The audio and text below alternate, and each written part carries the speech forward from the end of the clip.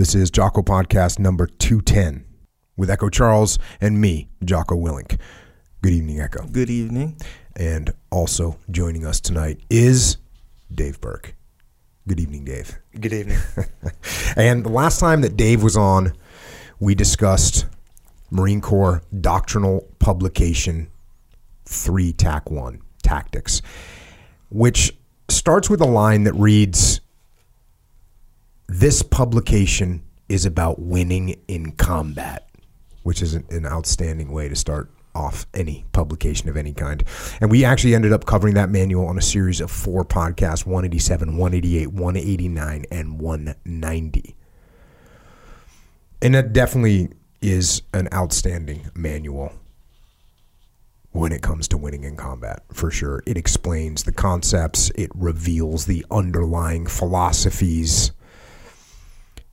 And there are other doctrinal publications from the Marine Corps on operations and on strategy and on campaigning. And there's manuals on intelligence and expeditionary operations and logistics and planning and command and control. There's a manual on the Marine Rifle Squad. They got manuals for everything. There's even a Marine Corps warfighting publication, 3 TAC 15.1, called Machine Guns and Machine Gun Gunnery, which is a 406-page manual, by the way. 406-page manual. This is the manual where you learn that, quote, "This machine gun supports both the offense and defense. It provides the heavy volume of close, accurate, and continuous fire support necessary to suppress and destroy enemy fortifications, vehicles, and personnel in support of an attack. The long-range, close defensive, and final protective fires delivered by this gun form an integral part of the unit's defensive fires." So they're going deep. They're going deep on machine guns and machine gun gunnery. Is there a title of any book in the world that has a gun in it more times? I don't know of any. Mm-hmm. It also shows you exactly how to fire from the bipod with a 240 Gulf. So, firing from the bipod. When firing from the bipod, the rear sight is raised. Assume a prone position behind the gun with the right shoulder into the weapon. The right hand grasps the pistol grip and manipulates the trigger. Place the left hand on the comb of the stock, palm down, with the cheek resting lightly against the cover and or the left hand. Both hands exert a firm, steady pressure to the rear during aiming and firing. Unlike the tripod, the bipod mount is relatively unstable. Elbows and upper torso may move. A good sight picture must be regained before firing each burst. So we're getting detailed. There's not much room for interpretation. We're getting the instruction that we need. And by the way, the Army also has a manual for machine gunners. The FM3 TAC 22.68 crew-served machine gun, which doesn't actually cover the 50 cal. It's got another manual for that. It doesn't cover the Ma Deuce, but it's still 430 pages long. So they are not playing around. And by the way, we salute all the machine gunners out there for what you do, laying down that suppressive fire. And we understand that manuals get granular and show us how to do a specific job. Now, the military does have leadership manuals as well, and we've covered a bunch of them, and they are solid in explaining some of the principles of leadership. But I always wanted something that was more granular, more detailed, more specific for leadership, something that explained the actual strategies and tactics to be used when leading people, the little maneuvers that you make up and down the chain of command. And so I wrote a book, and it's called Leadership Strategy and Tactics Field Manual, and it is released January 14th, 2020, and I wanted to review it for you all right as it comes out to highlight what the book is, how you can use it, and what the book will do for you as a leader. And since I work with Dave all the time, first in the Battle of Ramadi and now at Echelon Front, and since he's been on the podcast multiple times, and since he listens to the podcast, and since he was the first person that I gave this book to read, I figured it made sense to have him on here so he could help me introduce the book to the world. So Dave, thanks for coming on, man. Good to be here, man. You got a couple versions. You got the early versions. I did. I got a couple early versions. Yeah. I was just spilling thoughts onto pages like this, this. And then I started to formulate them into categories and eventually turned them into this. So, leadership strategy and tactics. We're going to go to the book.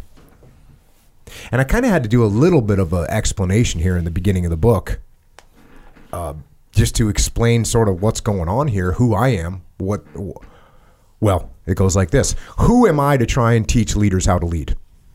Where did I learn leadership? Much of my leadership education was luck.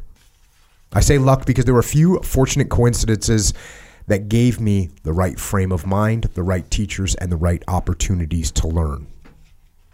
One of the ways I was lucky and that made me focus on leadership was the fact that I wasn't really that naturally talented at anything in particular. As a little kid, I wasn't the fastest or strongest or smartest. I was never great at shooting a basketball, kicking a soccer ball, or throwing a baseball. I didn't win any races or have a shelf of trophies and ribbons from sports. My report card was never exceptional either. I might have done well in a class if I was interested, but I usually wasn't, and my grades reflected that. I was average across the board. Coming out strong. Coming out strong. Average across the board. That's where we're at. And this is where it kind of ties in. So even from a young age, I needed to get others with more talent and more skill to do what I needed them to do. I needed to lead. Of course, I didn't think of it as leadership. I just thought I was making things happen and contributing by getting people to work together, to support one another as we moved toward a common mission. Now, maybe that mission was building a fort in the woods or planning a mock military assault with squirt guns on another group of friends. And this is real. Like I remember when it was time to build a fort, when it was time to organize an assault on some other group, I'd be like, all right, hey, this is what we need to do. And that's because I knew that little Johnny could run faster than me. I knew that Billy could scale that wall better than I could. But I could take a step back and say, okay, this is how we should do it. This would be the best way to build this sport. This is what we need to do. So whatever the task was, I generally found myself giving direction to people who were stronger, faster, or otherwise more capable than I was. That seemed to be where I could help the most and the one area in which I could perform with a higher level of competency. I also always had a rebellious streak, which I think everyone has. I shouldn't say that. I think many people, because how much of a rebellious streak did Kyle Carpenter have? Like, he didn't have much of a rebellious streak. I mean, he had enough to join the Marine Corps, but when you listen to him, he's like, yeah, he wasn't looking to rebel. He was just on the path from day one. Kind of got it. So maybe it's not every kid, but me, yeah, I had a little rebellious streak, and maybe it was another way for me to leave a mark. I wouldn't conform to the way other kids acted. I acted differently. Listened to hardcore and heavy metal music and had a hardcore attitude about things. That attitude set me apart from the pack. Once I was on the outside of the normal kids, I was detached from them, so I observed. Looking in from the outside, I garnered a better understanding of the people I was watching. I saw their emotions, their cliques, and their drama unfold from a detached position. I learned. So that's an interesting point, too, that I thought about while I was putting this together. I remember, okay, so you got the kids. Movie reference, Echo Charles, Breakfast Club. Yes, sir. So you got the stereotypical kids, right? The jock. Yeah, wrestler. The rebel guy. Yep, John Bender. The preppy or the popular girl. Yep. The Princess, nerd. We'll say. Princess. The nerd. Yeah. And then what was the black-haired girl considered? Oh, like a recluse, like a hermit, like an outcast girl. Artsy, right? Give me artsy. Artsy girl? Yeah. Actually, she was artsy because remember she drew that picture of the snow cabin and then she made her dandruff go on it as snow. snowflakes. Yeah, you were correct. Okay, so artsy, jock, princess, popular, nerd, and kind of stereotypical rebel. Yeah. So at my school, we had all those kids, right? Yeah. And I really wasn't in any of those groups. You know what I'm saying? So I kind of had friends in each one of those groups, which is kind of weird in its own right. I was friends with some of the popular kids. I was friends with some of the burnouts. I was friends with some of the metalheads. I was friends with some of the prep. I was kind of friends, had a couple friends, but I wasn't really considered to be in any of those groups, which meant I was actually watching them. You know, even from a young age, I was going, oh yeah, I see how the burnouts are. I see how their little hierarchy is, you know? Which is different, but it allowed me to kind of look and learn.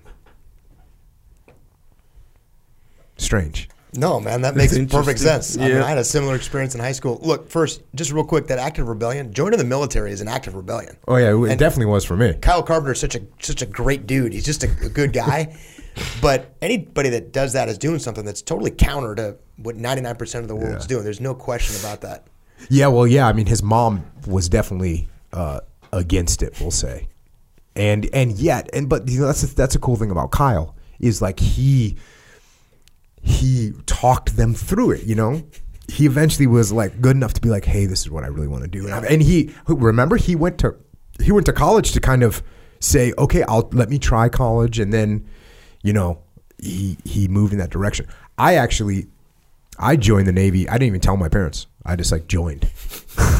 Yeah, your rebellion might. And then I told actually, and I noticed when I wrote this, I was reading a little section. I said I was talking to my dad, and I had already joined the Navy when I told my dad. I said, yeah, hey, by the way, I joined the Navy, and I think he was just kind of stoked that I was not going to go to jail or just be an idiot for the rest of my life.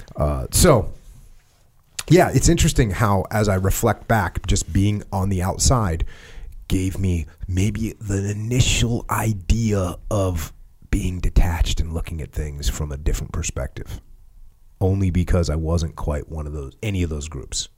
Interesting. All right. Continuing on, joining the Navy was still the best thing I could have done. It gave me a blank slate and clear direction. No one in the Navy cared that I didn't have the best grades in high school. It didn't matter that I wasn't the best athlete. No one was concerned about where I was from, what my parents did, or anything else about my history. They shaved my head, gave me a uniform, and told me what I needed to do to be successful. Make your bed like this, fold your underwear like that, polish your boondockers until they look like mirrors. If you could follow the rules and do what you were told to do, you would be put in a leadership position. I did follow the rules, and I did what I was told to do, and it paid off, and I was made a squad leader in boot camp. What does that mean? Tactically, nothing. But it meant a lot to me at the time. I mean, think about it. A squad leader in Navy boot camp.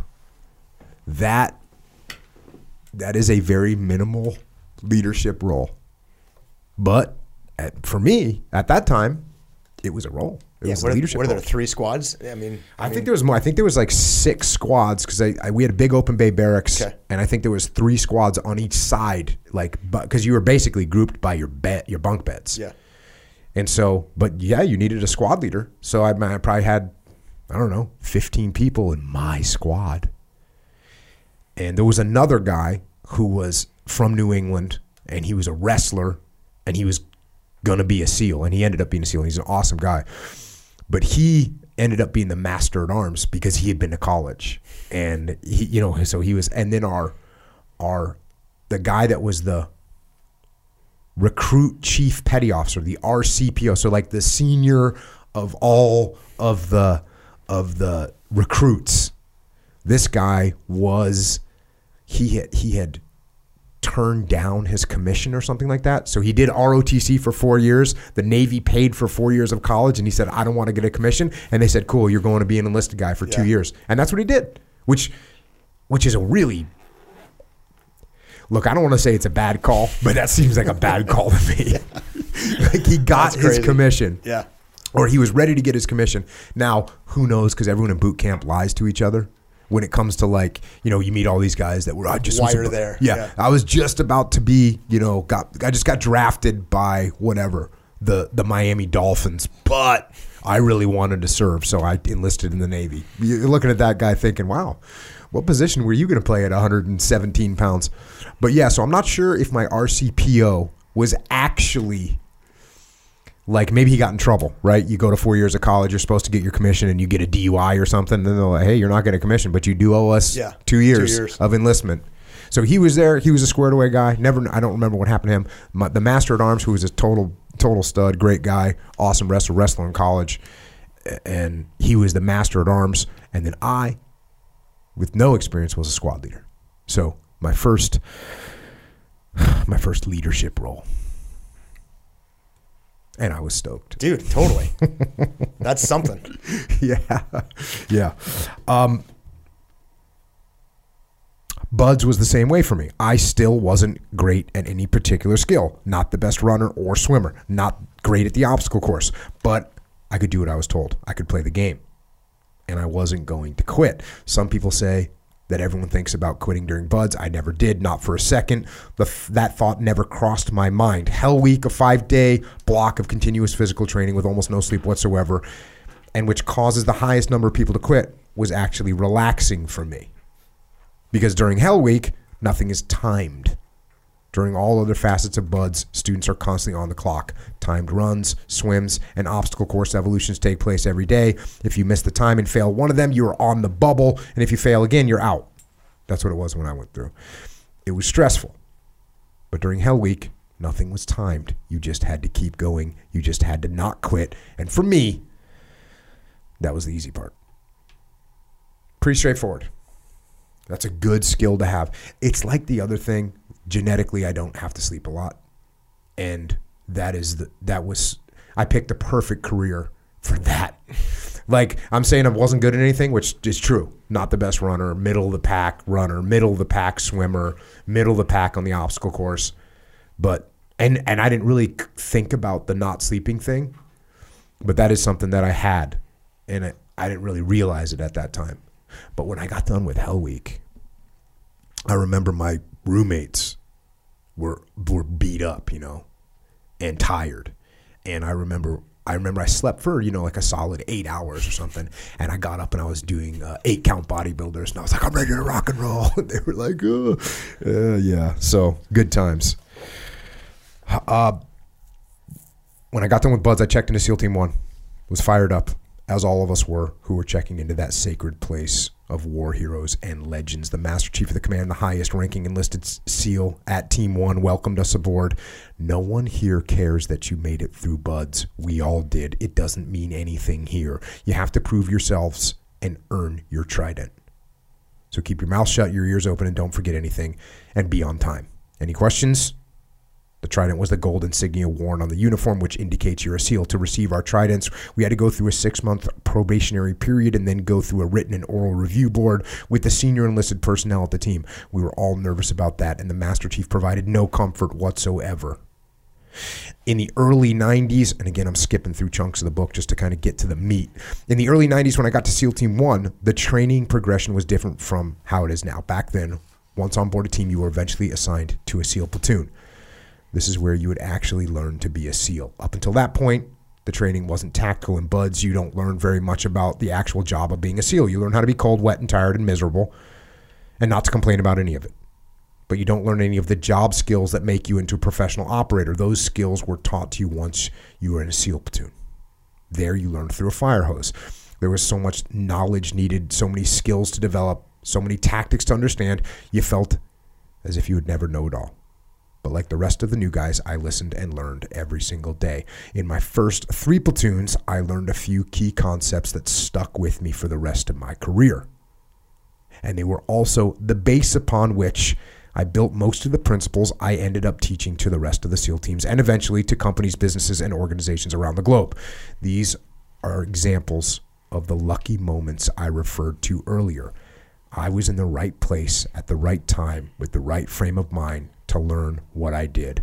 Then I was lucky enough to have other experiences to overlay what I had learned and slowly, subconsciously begin to formulate a system of leadership that I was then lucky enough to apply on one of the most challenging battlefields in the world, the Battle of Ramadi in the summer of 2006. When I returned from that deployment, I took over the training for the West Coast SEAL teams, where I formalized, codified, and transcribed what I had learned. But the roots of everything I eventually wrote down originated in a very non-traditional but highly effective learning environment, the SEAL platoon. Yeah, so that's the opening, kind of a little, what is it? An excerpts of the opening of the book, just to kind of, if people have no idea who I am, hey, this is who I am. Yeah. The biggest takeaway from that, because most of the people listening, just like me, aren't SEALs and aren't going to be SEALs. The thing that you said that I think is the most important of all that is the thing about frame of mind. Because what happens in the circumstances and all, you can't control any of those things. But everybody's going to be exposed to some things in their life. And if you have the right frame of mind, you can actually learn from it. You were talking about being in high school. It isn't just that you had different groups of friends. If you're like me, which I think you were, even in high school, you were looking and saying, I can see the glide path for that group. It's not guaranteed, but if they keep down this road, I could tell in high school where these different groups were likely going to go. Some appealed to me, some did not appeal to me. And even in high school, if you have the right frame of mind, you can actually start to learn. The biggest problem with that is I was an idiot in high school, and I didn't have the right frame of mind. You can't control those lessons, but if you actually have just enough, a tiny bit of willingness to just kind of pay attention to what's going on around you, you don't have to be in the SEAL teams to get these same lessons. They're all out there in life, everywhere. And that would be, people always ask me, if you could go back and do it all over again, what would you change? And I'm like, I usually say nothing. I actually would try to tell young Dave Burke, hit your frame of mind, just pay a little more attention to what's going on around you, because it's all out there, even in high school. Yeah. It's all there, man. Yeah. I got asked this the other day. I was getting interviewed or something, and I've been asked it before, and it's a similar kind of concept, right? The question was like, what was the moment where this all kind of came together?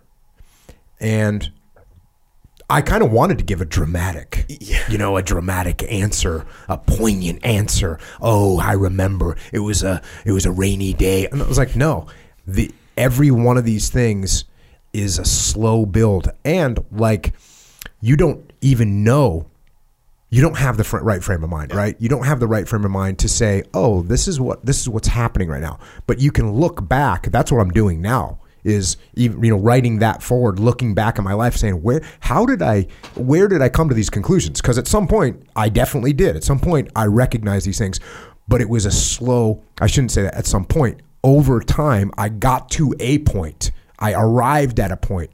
Now that is true. When and you've heard me tell the story of taking over the training for the West Coast SEAL teams, and I went out on that training operation. It was a total disaster, and I went back to my barracks room that night and wrote down the 4 laws of combat. That's it right there. Like, that was what happened. But when I wrote down the 4 laws of combat for the first time, I wasn't trying to figure them out. I wasn't trying to see what they were. I knew what they were, and I just had to write them down. I had learned them over and over again from a bunch of different people in a bunch of different ways, and so now it was, okay, cool. How can I explain these to the rest of these guys that are going to be coming through this training where they can take them and implement them quickly? Yeah. So unfortunately, there's no point. Now, my curiosity is when someone gets fed this information now, right? When someone that's at the basic school in the Marine Corps listens to the podcast that we did, that series of podcasts, and goes, do they get just a hyper move forward? Because I look at it and think, man, if I would have had this podcast when I was younger, I'd have been a million times in a better position. Do people get a hyper boost, do you think? I bet you some people do. But I still think that you're fighting against some of the human nature that I'm not even convinced that Dave Burke in a time machine would still have the maturity, even being told exactly how this could work in your favor, to have the frame of mind to listen to it. But there are undoubtedly some folks, I guarantee you, that are seeing this and go, holy crap, without this, my life would be different. And there's still a whole bunch of people that you can hit over the head and they're not going to absorb it, and they have their own timelines. But you can see when people get dialed in. And in the military, I mean, those culminating events, like you were just talking about, you get a couple of them in your career. You get maybe 2 or 3 if you're lucky. Some people get 1. A lot of people don't get any. I'm in touch with a pretty good number of guys going through the basic school on social media and whatnot, and they are so much more dialed in than I ever was. So much more dialed in. And I think, that's a combination of things. I started in the peacetime Marine Corps, and I think it's a different viewpoint, and they started in wartime Marine Corps. But those kids seem to be way more dialed in, and they're absorbing this and paying attention to this.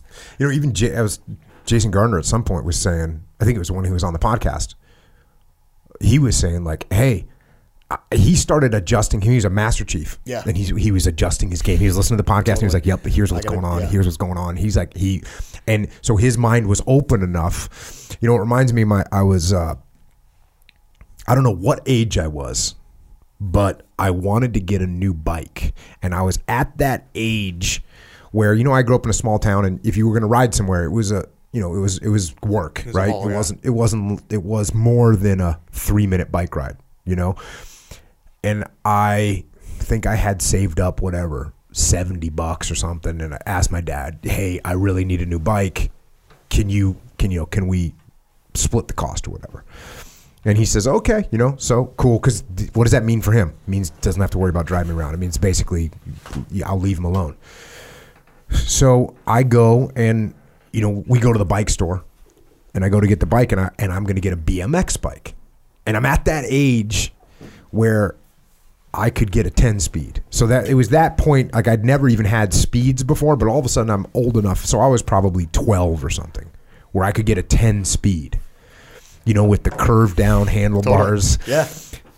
And my dad's thinking, yeah, you got a bike 3, 4, 6 miles, 5 miles, whatever. You're going to want this 10-speed. Yeah. And of course I'm like, no, I want this BMX bike. So he ends up, you can see, looking back at the conversation, he's just looking at me thinking to himself, you're an idiot. You're going to want this bike. And I said, no, I definitely want this BMX bike because I'm going to go off-road or whatever. And sure enough, we get the BMX bike. And, 2 days later, after my 4th, 6-mile bike ride into town, I'm thinking I wanted that 10-speed. So this is the problem with life. The problem with life is that there's certain lessons that only life can teach you.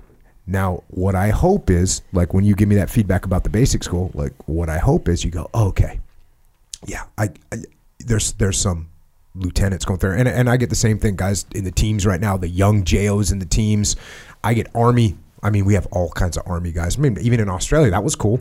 A bunch of Army guys that were coming up saying, hey, this is what I'm doing. Thank you. Yep. Learn this, learn that. So I think you can make more rapid progress if you have the right frame of mind going in. Without a doubt. And there's more out there now than there was to be able to figure that out sooner. And there are guys and gals out there, certainly in the military, doing it way sooner than I did.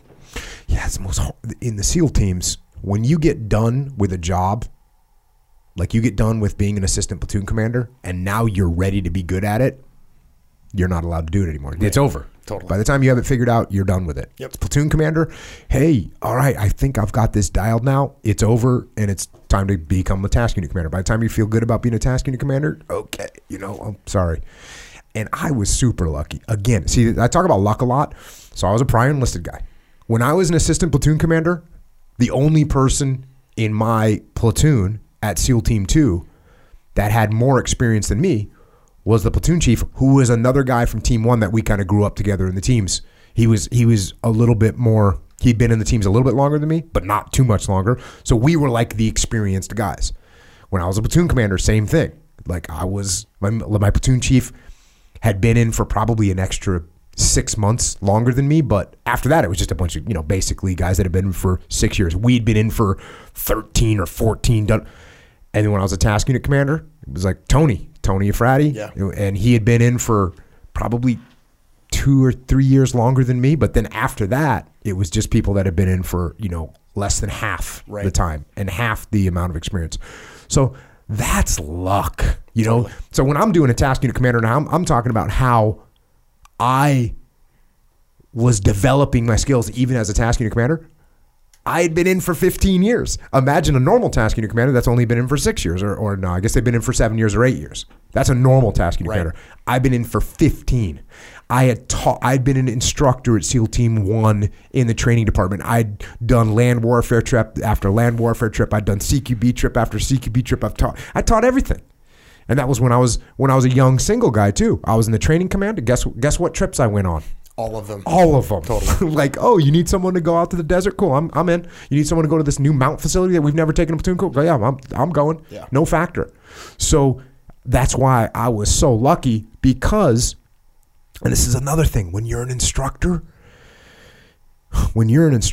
you're de facto detached. So now I'm watching these JOs go through and I'm like, oh yeah, this guy's making all kinds of mistakes. Here's what, because he's all caught up in it. Whereas I can see everything because I'm watching him, and then I can connect the dots. Oh, when you can see everything. Matter of fact, I was talking to Andrew Paul about this. Andrew Paul was going through something as a reserve, because he's a reservist in the teams, and he was going through some training, but he was observing, and he's like, yeah, I could see everything. And I go, yeah, man, yes, that's it. That's the mindset you have to have. So that's why, I like to emphasize the fact that I was very lucky. Even the frame of mind that I had wasn't because I was advanced beyond the other people. It was I got lucky that I had a little bit more. I wasn't more senior, but I had more time. I had more experience, and those experiences early on opened up and put me in the right frame of mind, luckily. So what I do then in this book, I go through these first 3 SEAL platoons, which are very, there's this kind of, does this happen? I guess it happens in everything. When you learn something for the first time, but this happens in the teams all the time. The way people learn something for the first time is the way they think is correct forever. For sure. And it takes like a beat down to get it out of them. Dude, unlearning that, yeah. It's this, I think it's probably the same everywhere, but certainly in aviation too. When you learn it from somebody else, because first of all, the guy teaching you think is a god, because he's teaching you. You don't know anything about him other than he's the teacher, so he must be better than everybody at this. And when you learn it and you figure it out, that is the answer forever. I had 2 guys that were like Vietnam era, and one of them was saying to do something some way, and I knew it was wrong, which is crazy to think about, right? Yeah. But what happened was I had done 2 back-to-back ARG deployments, which is out on a ship with the Marine Corps, with the Navy. We're doing over the beach all the time. Every operation we did was from the ship to the ribs boats, from the ribs to Zodiacs, from the Zodiacs across the beach. I mean, I did over and over and over. I did so many over the beach ops. Over the beach ops are so. Did you ever do over the beach ops? Negative. They're so ridiculously hard. I mean, everything, like, you're going to swim in, so everything is going to be wet. All your radios are going to be, and this is before we had waterproof radio, so everything had to be waterproof properly. Your weapons are going to get trashed. I mean, you're going to be freezing. It's going to be there's waves. It makes everything. I want to give an accurate assessment. I would say that if you compare to, like, hey, we're going to take a helicopter to this target and we're going to land and we're going to patrol in, compared to we're going to take boats, we're going to go over the beach and swim in, I think it's probably, I would say 6 times harder. It's 6 times harder because of, maybe 4 to 6 times harder. It's that much harder. I'm thinking about the preparation that you'd have to do and the worries that you'd have, and where you'd have a problem. Like, let's face it, once you're on the ground, you're not going to have a problem. You're like, we got this. You're bringing the boats in at night. You're sending swimmer scouts in to go there and signal that the beach. I mean, you're losing people, bro. It's crazy. And then you're swimming in. There's waves. Your boats can get turned over. Your motors can fail. There's just total. It makes everything so much harder. So I had this Vietnam era guy, that was saying to do something a certain way. And I'm not going to get into the tactics of it, but he was saying to do a thing a certain way. And I knew that it was wrong because I had just got done with 2 ARG platoons where I did mission after mission after mission. And I knew that that was not the right thing to do.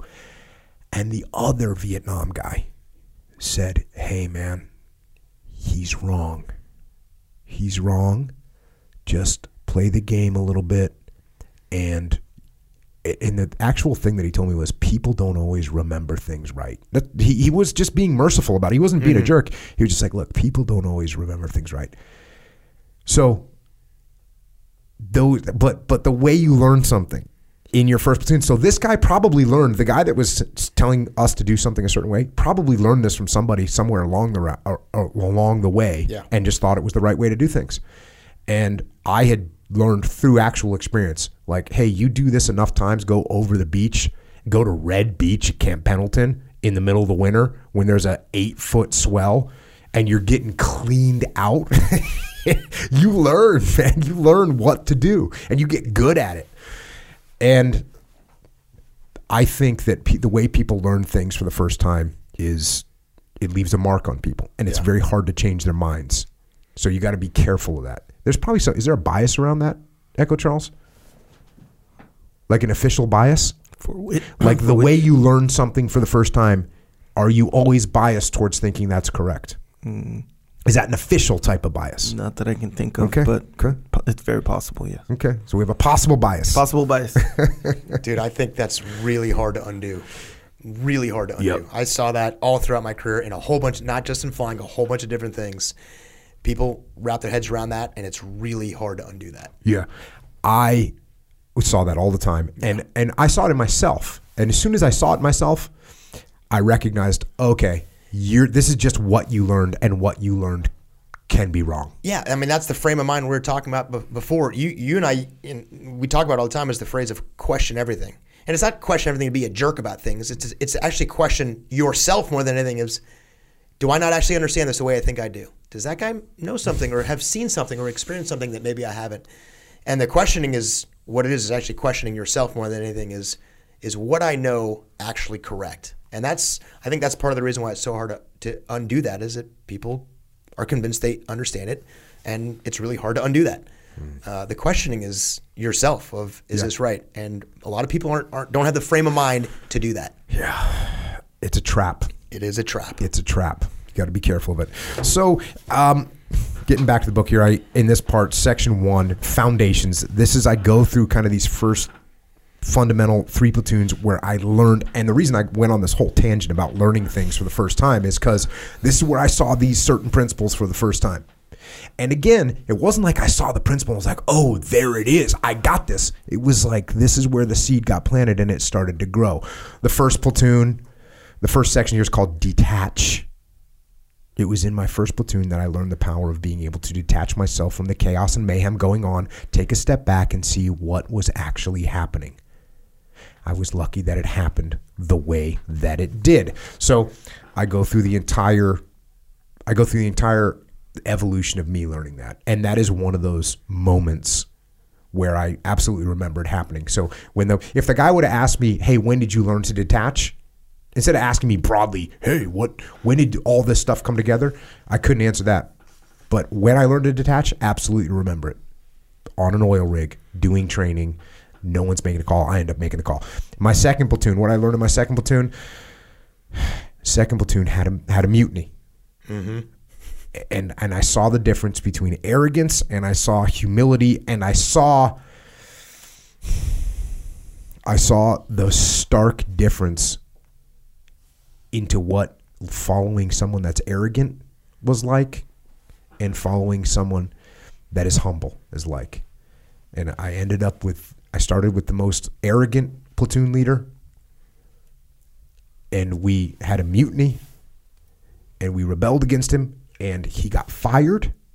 And then we ended up with the most humble and knowledgeable and squared away platoon commander.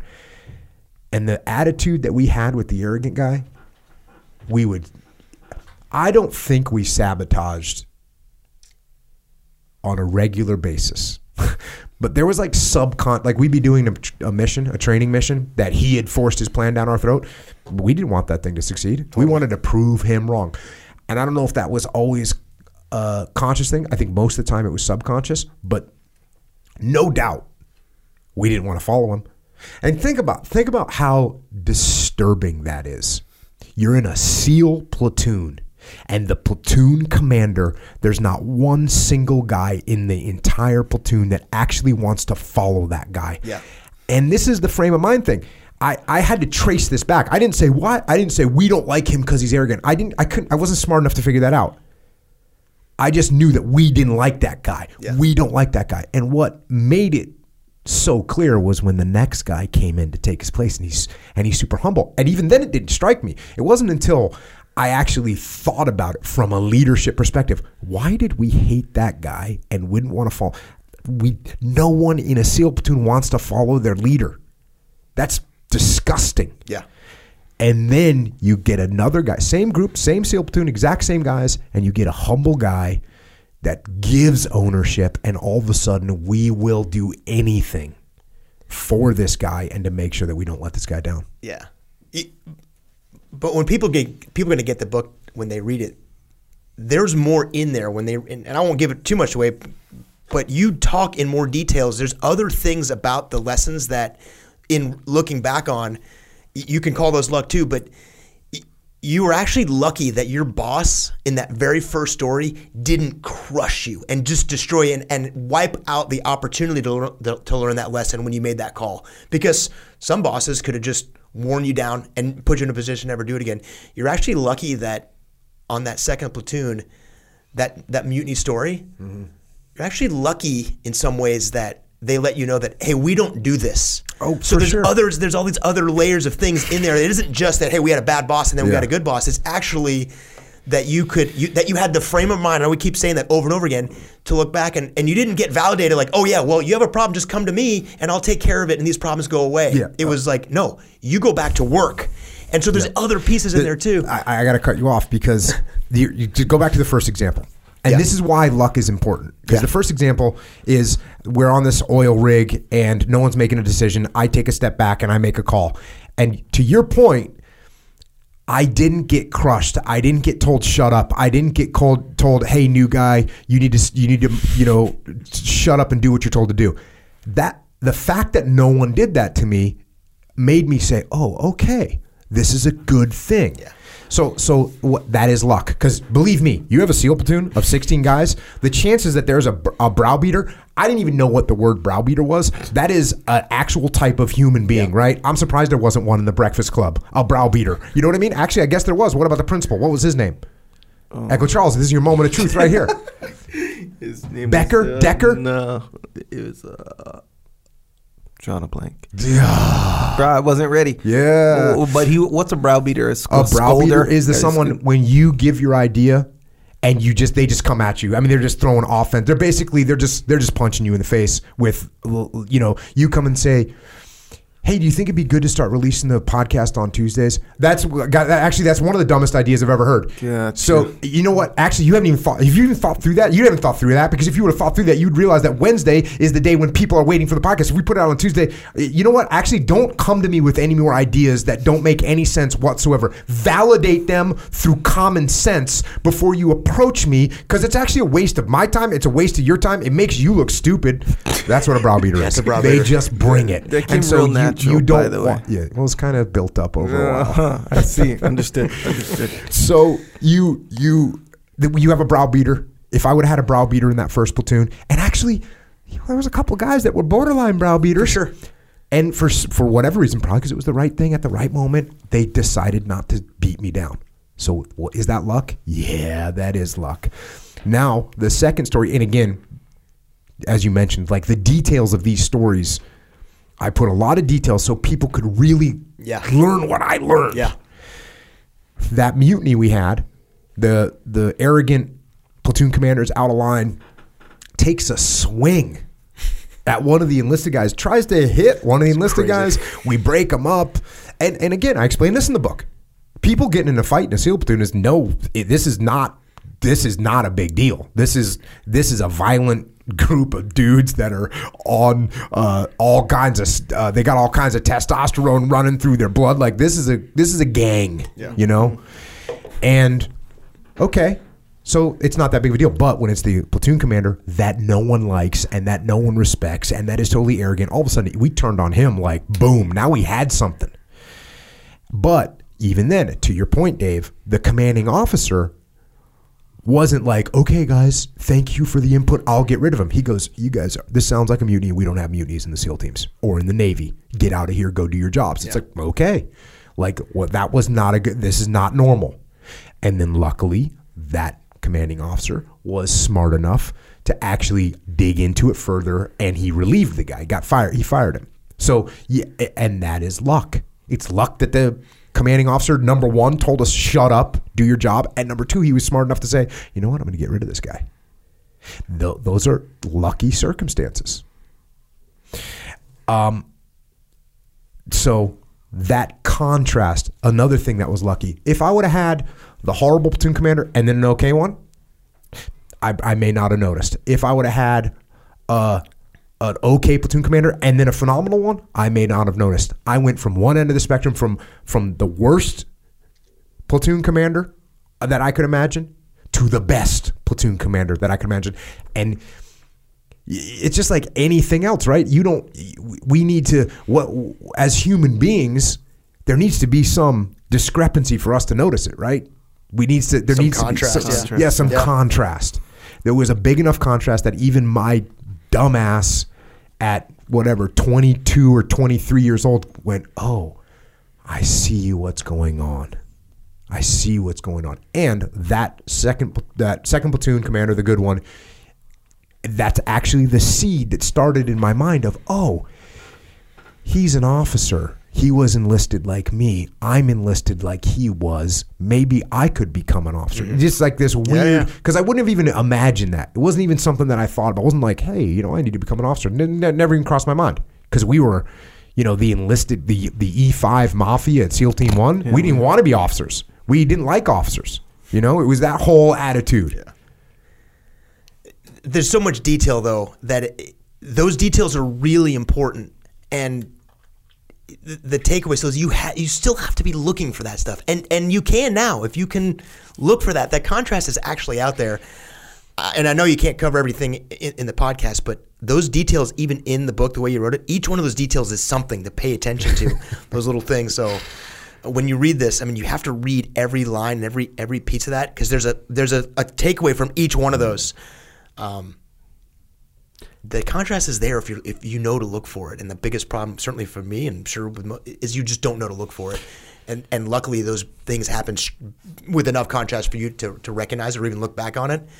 You gotta know to look for it. Yeah, and I think what we do now, we don't need to see. We can see little gray area. We can go, oh yeah, well, here's what's going on here. Yeah. We don't need to see someone that's a total arrogant person that's only my way or the highway. We don't need to see all that. We can see someone that's leaning in that direction and say, hey, you know why you're getting this pushback here? Here's why. It's just a little pushback because you're doing this, and we get to see that easier because we're looking for it. Yeah.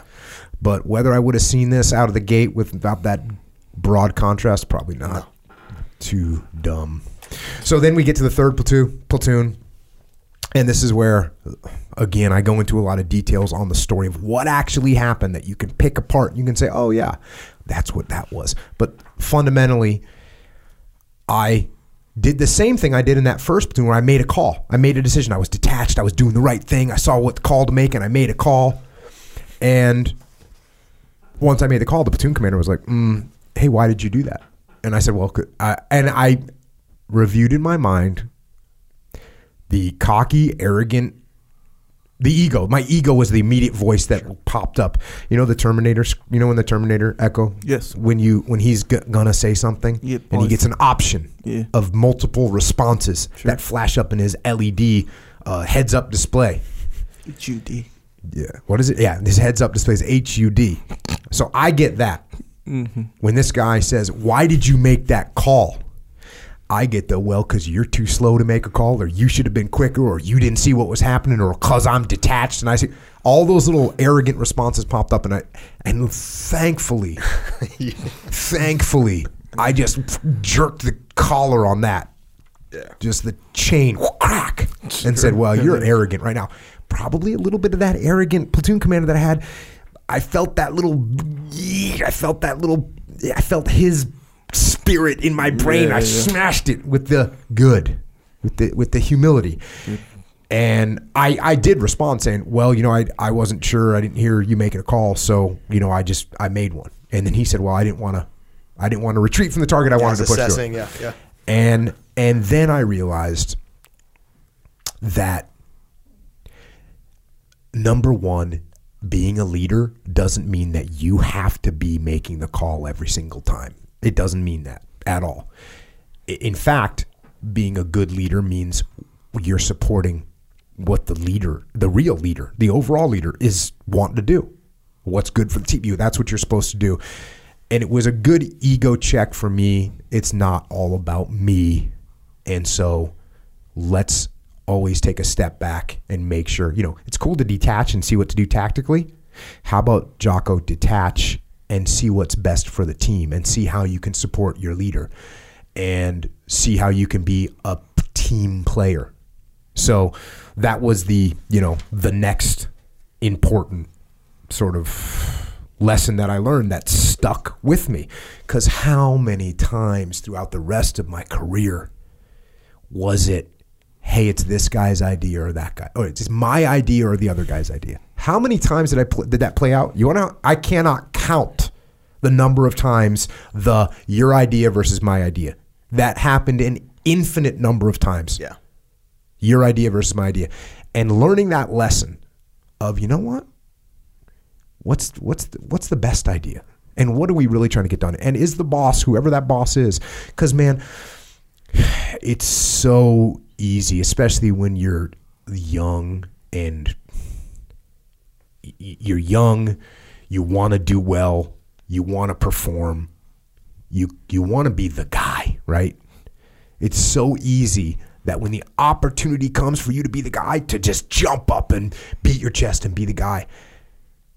And it feels good, that short-term gratification of like putting your chest out like, yeah, I made that call. And it's such a short-term gain and long-term strategic loss to do that. And that's what I learned when the time I made the call. And I actually shouldn't have. I actually should have kept the mouth shut. All right. So those are the first little sections about that. And then I get into the laws of combat and the principles of leadership, and pretty straightforward, like a review, cover, move, simple, prioritize, and execute, decentralized command. I'll tell you what, though, as I'm writing that down, it's interesting because now, we've traveled the world.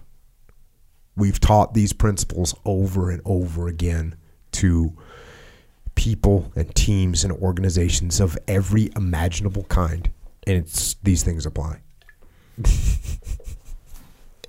The biggest question I get when we're working is, how do you apply? They understand what they mean, and you can say those words, and they can define them and explain them. And the question people always have is, how do I apply this? And the stories of those three platoons, and then when you kind of basically you review extreme ownership and dichotomy, briefly, but you kind of just go through the review and where they came from, is really what sets the stage for where these fit and how to look for where they fit. I mean, even that story about the platoon commander of whether or not you should have made the call. I mean, there's the seeds of balance in there too. Is, hey, same situation, previous platoon. Actually, that platoon commander did the exact same thing, but for a totally different reason. Oh, my people are all different, and the way I treat this one guy and relate to this one guy doesn't work in every situation. And when you talk about that too, is when you look at other people's plans, because ego is always the biggest issue with every client we work with. It's always ego is at the top. And the question that you ask, how important is this plan to that other person? Because if that other person has to do this plan, the worst thing you can do is fight them on the plan, no matter whatever the quality of the plan is. And even having the humility of saying, hey, in this situation, it isn't even about what is the best plan. It's what's the best way to implement the plan. Because if I prove that I'm right and my plan is better, and this guy has to admit to me and acquiesce to me, okay, your plan is better, what is the likelihood that guy's going to be totally on board with supporting my plan? It's not going to happen. What is the likelihood that person's looking for you to fall on your face? Totally. What's the likelihood they help you fall on your face? Yeah, that they even by kind of like you said in that second platoon, maybe not sabotage, but by just doing nothing. Mm-hmm. When you actually what you need them is to do the exact opposite of that, which is totally be in the game. So even as you read those reviews, those first 3 to set the stage, and even the review of EO and Dichotomy, I don't care how many times you've read those books, read it in this context because it changes in your mind how they apply to the world that you care about, which is your world, which doesn't have to be the SEAL teams. It's not what this is about. That's just the backdrop. It's actually where it fits in whatever world that you're in. Not to mention the future, by the way. Like, you know, how if you have a better plan, they have a good plan, you have a level 10. Mm-hmm. This guy has a level 9. And he's like, no, this plan's good. And you're like, no, mine's so much better than yours. And boom, force them to do it, right? Yeah. And not only during that plan, they might not do their best, but in the future, you're like the guy who's like, oh, you just think your plan is better. Yeah. So even in the future, he might not have your back as much. Yeah. Why are you even going to put forth that effort, Echo? Mm-hmm. If when you brought me a plan that was a level 9. Yeah, good plan. A good plan. And I was like, no, mine's a level 10. We're not using your plan. How much effort are you going to put in next time to come up with a good plan? Yep. I mean, we'll just say potentially less. I'll tell you that. And I mean, you want to talk about this is real world application? I mean, this is you and I work together. Mm-hmm. You know, you come up with plans for things. Sometimes, yeah. Yeah. And unless the plan is egregious, I'm sitting back over here going, okay, that's the way you want to set the stuff up. Cool. Like, okay, sounds good. You want to show up at 9:59 for a 10 o'clock? For a 10 o'clock, scenario. Right. But even with that, if it's you and me, I go, hey, 10 o'clock, 9:59, all good. If it's you, me, and let's say we're having a guest on, and I'll be, hey, man, guest. And I know you know what that means. That means, like, hey, that means you're not letting me down. It means we're looking bad. Right, we don't look bad, Mm-hmm. So, all good. Yep. But I'm not saying, hey, there's a guest, you better be here by 9:30 all set up. I just tell you what's up. Yep. And you know what to do. Yep. It's true. Communication. Yes. Understanding the intent. Yep. Dave Burke maybe doesn't fully qualify as a full guest anymore in your mind. He's like a hybrid, guest friend. He was not quite enough to get here at 9:30, but a solid 9:50. Yeah, well, let's face it, I was here at 9:59, but you do. The point remains, yes, 100%. Yeah, check. I mean, this is and same with like at Echelon Front. We're doing all kinds of things at Echelon Front, all kinds of things. I actually talked about this in the muster in Australia. It's really the most I've talked, really, I mean, not a ton, but several times I used as an example that at, the Echelon Front muster, there's a lot of moving parts. There's a lot of things happening. There's video, audio, visual stuff happening. There's kits being made to hand out to people. There's PT going on. There's so much. There's registration happening. There's check-in. There's handout of stuff. There's organizing of table. There's all this. There's just huge logistical things that are happening. How much do I know of what's going on? Next to none. And Jamie, who runs the muster, like she knows what the intent is. And if she feels like there's a little, where I'm not 100% on this one, I'm not sure. She'll be like, hey, Jocko, should we do this or this? And I'll be like, well, what do you think? And she says, well, I think it'd be smoothest like this. Cool. Makes sense. But as far as me actually directing anything, it's very, very seldom am I saying, no, we need to do it this way. Occasionally we will. Occasionally I will. Occasionally I'll say, nope, that's not a good plan. And we're not going to do it that way. And as you see, when I say that, people go, cool. Yeah. Very seldom does someone want to get in a debate with me about something that I'm firm on. I'm firm so seldom. That's because you hardly ever do it. Yeah. I'm firm so seldom that when I am, people go, there's something that we're not seeing here. Right. So yeah, it's the going back to this, the just review of extreme ownership, the review of the dichotomy of leadership. Important because just like when you read the manual about machine gunning, cool, it talks about the purpose of the machine gun.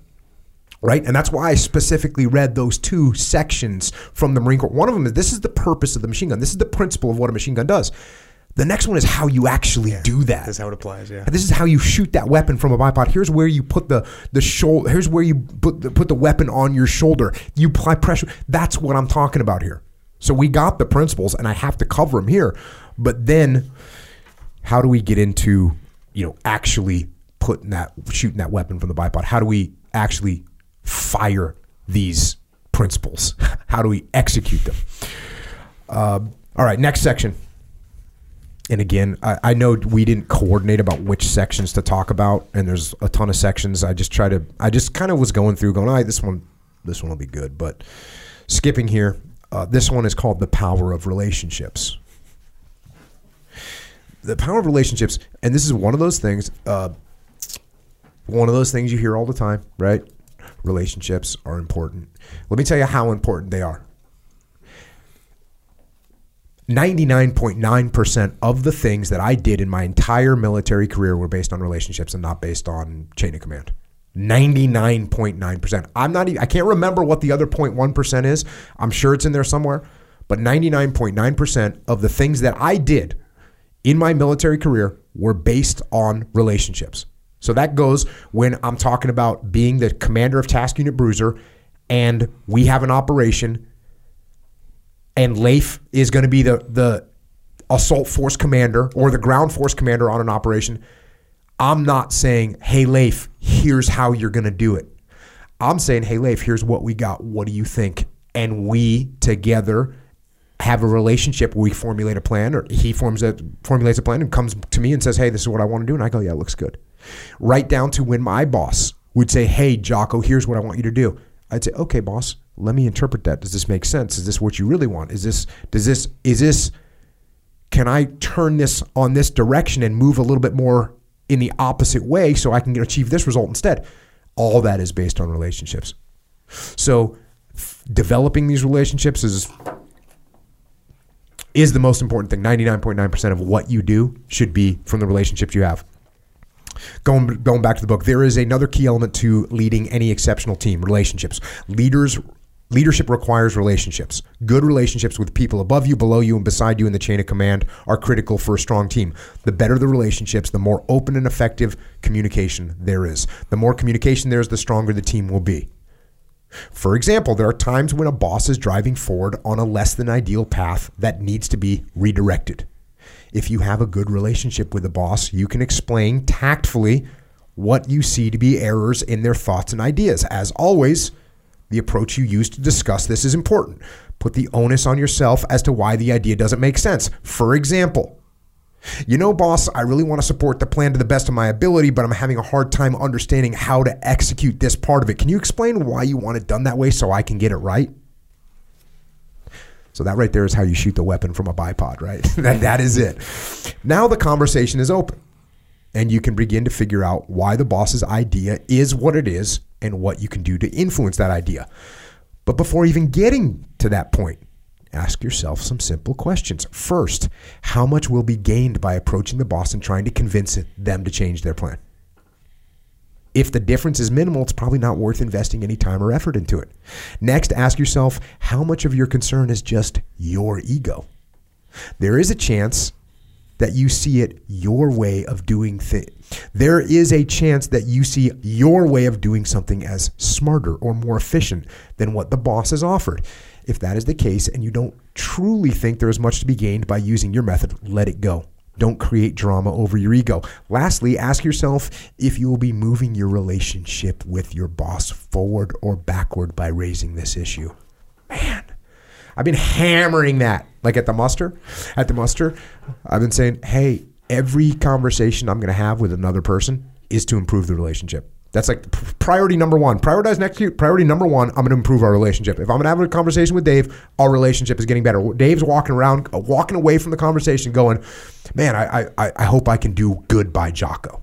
As opposed to walking away, shaking his head going, I hope that guy forgot to take out his garbage Monday morning and he has to wait another week. Like just small curses you can put on me. right? You ever had that happen, Echo Charles? Yes, sir. I have. That's why it's so funny. Yeah, I know. It's kind of annoying. You know. Very annoying. It's not like a life-threatening thing, but Right. we don't like it. And so Dave walks away from the conversation. He doesn't want to kill me, Right. but he doesn't want me to have clean garbage cans either. So when I have a conversation, I'm looking to improve the situation. Dude, we talk about leadership capital. Flynn Cochran and I are working together all the time. We're at the point now that we talk about that concept of leadership capital, not in sort of a theoretical sense. We, at the beginning of our training, when we start to work with companies that we're going to do for years, the very first thing we start with after setting the table of all these concepts is leadership capital. And the question you ask yourself every single time is, what I'm going to do a deposit or is it a withdrawal? And when people think in those terms, this book is called Leadership Strategy and Tactics. Are you thinking strategically even in this conversation that we're having? And you know, the idea of what is the likelihood this is going to advance my relationship? The answer is 99.9% of the time going to be super obvious. It's going to stare you in the face. And if you think strategically, you will almost never make a leadership withdrawal. You'll almost never have any capital you're taking out of the bank.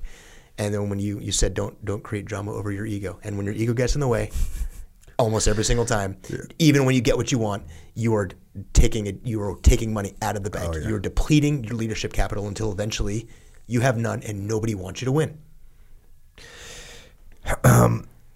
It's amazing that it's so obvious. Like, this is so obvious. Yeah.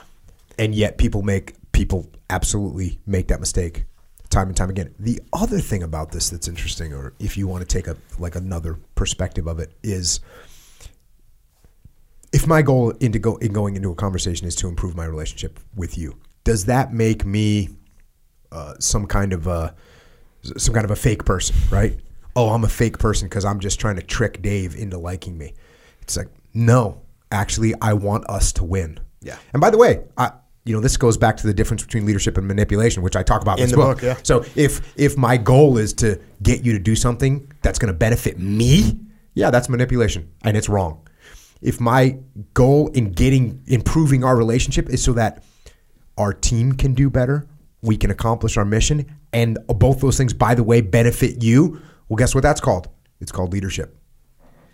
So, with that, how, because some people on the flip side of that whole spectrum is like, they'll do that, but it's almost like, and I guess it's a question for you. So, you ever watch Coming to America? Remember that show? Eddie Murphy. So it was where Eddie Murphy's African guy comes in. And they're like princes or something in Africa. Yeah, I remember. So he comes in. Arsenio Hall was also in that, correct? Yeah, right? He was in there a bunch. Yes, sir. So anyways, so someone tells him that he's like, hey, you got to get in good with the dad. That's how you do it. So he's like, okay, he's going to build this relationship, apparently.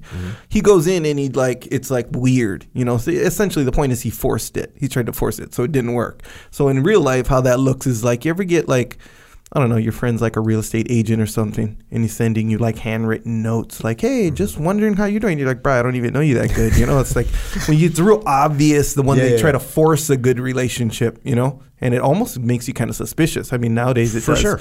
So it's almost like. It's called a brown noser. And people can, if you're a brown noser, that's a good point. Yeah, right? But there's a dichotomy with everything. If you go so far that all I'm looking to do is please Dave with this conversation, there's no tension at all, and there's nothing, just me being a pushover. Well, guess what happens with his respect for me? Its respect goes down a little bit. So I'm not talking about you gotta be just a brown noser at all. Yeah. No. And then that's true too. But there's And the one I was thinking about, or the type of person I'm thinking about, is like, you can tell that this person, you're just trying to build a relationship for me or with me. I don't know why. I can suspect why. Maybe you want my business, or maybe you want something.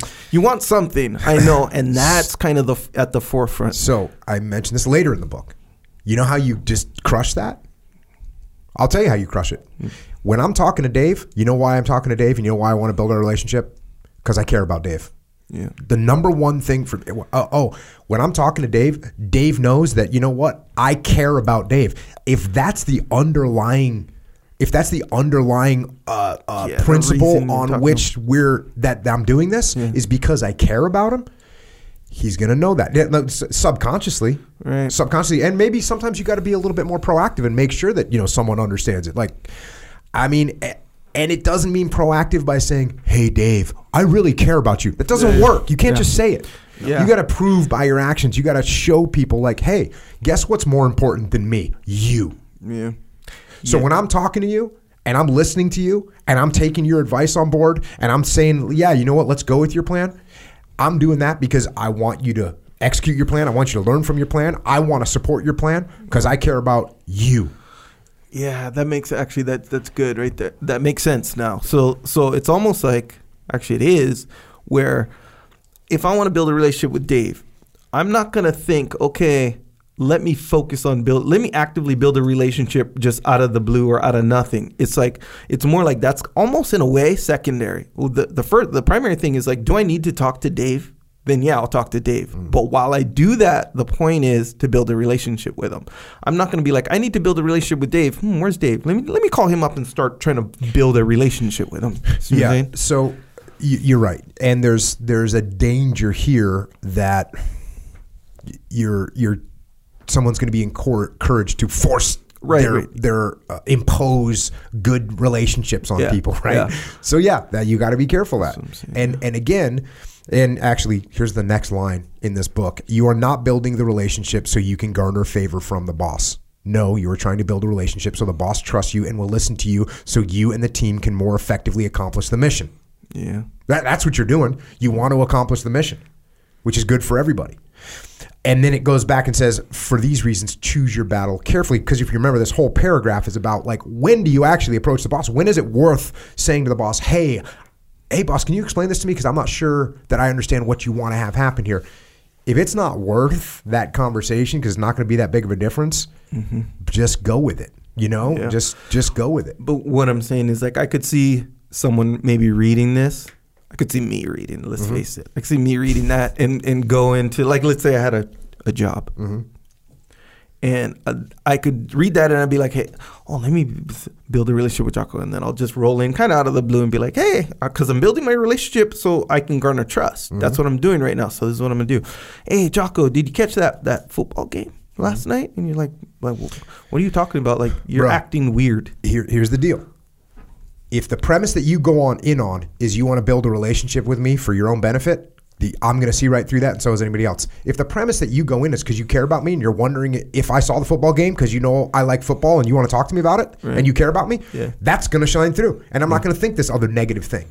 So yes, if you're a person that's walking around and you're going to use the principles in this book to benefit yourself, everyone's going to see through it. It doesn't work. And what's really cool, and this is all the closing of the book is what we're getting to right now, is if you want to have a successful run as a leader and you want to rise to the top, the best possible way to do that is to care about your team, care about the mission, take care of them, and that will show through, and eventually you will get to the top. If you're sitting there thinking, hey, I want to get to the top, so I'm ready to do whatever it takes and step on people or use people, it's so obvious. It's so obvious when someone's playing that game, and you can barely even fake it. You can barely even fake it. Like, well, I'm going to get to the top, but I know I have to be cool with Dave, my boss. So I'm going to manipulate here. And here's the really sad thing. If you're that person, you think no one can see it. Right.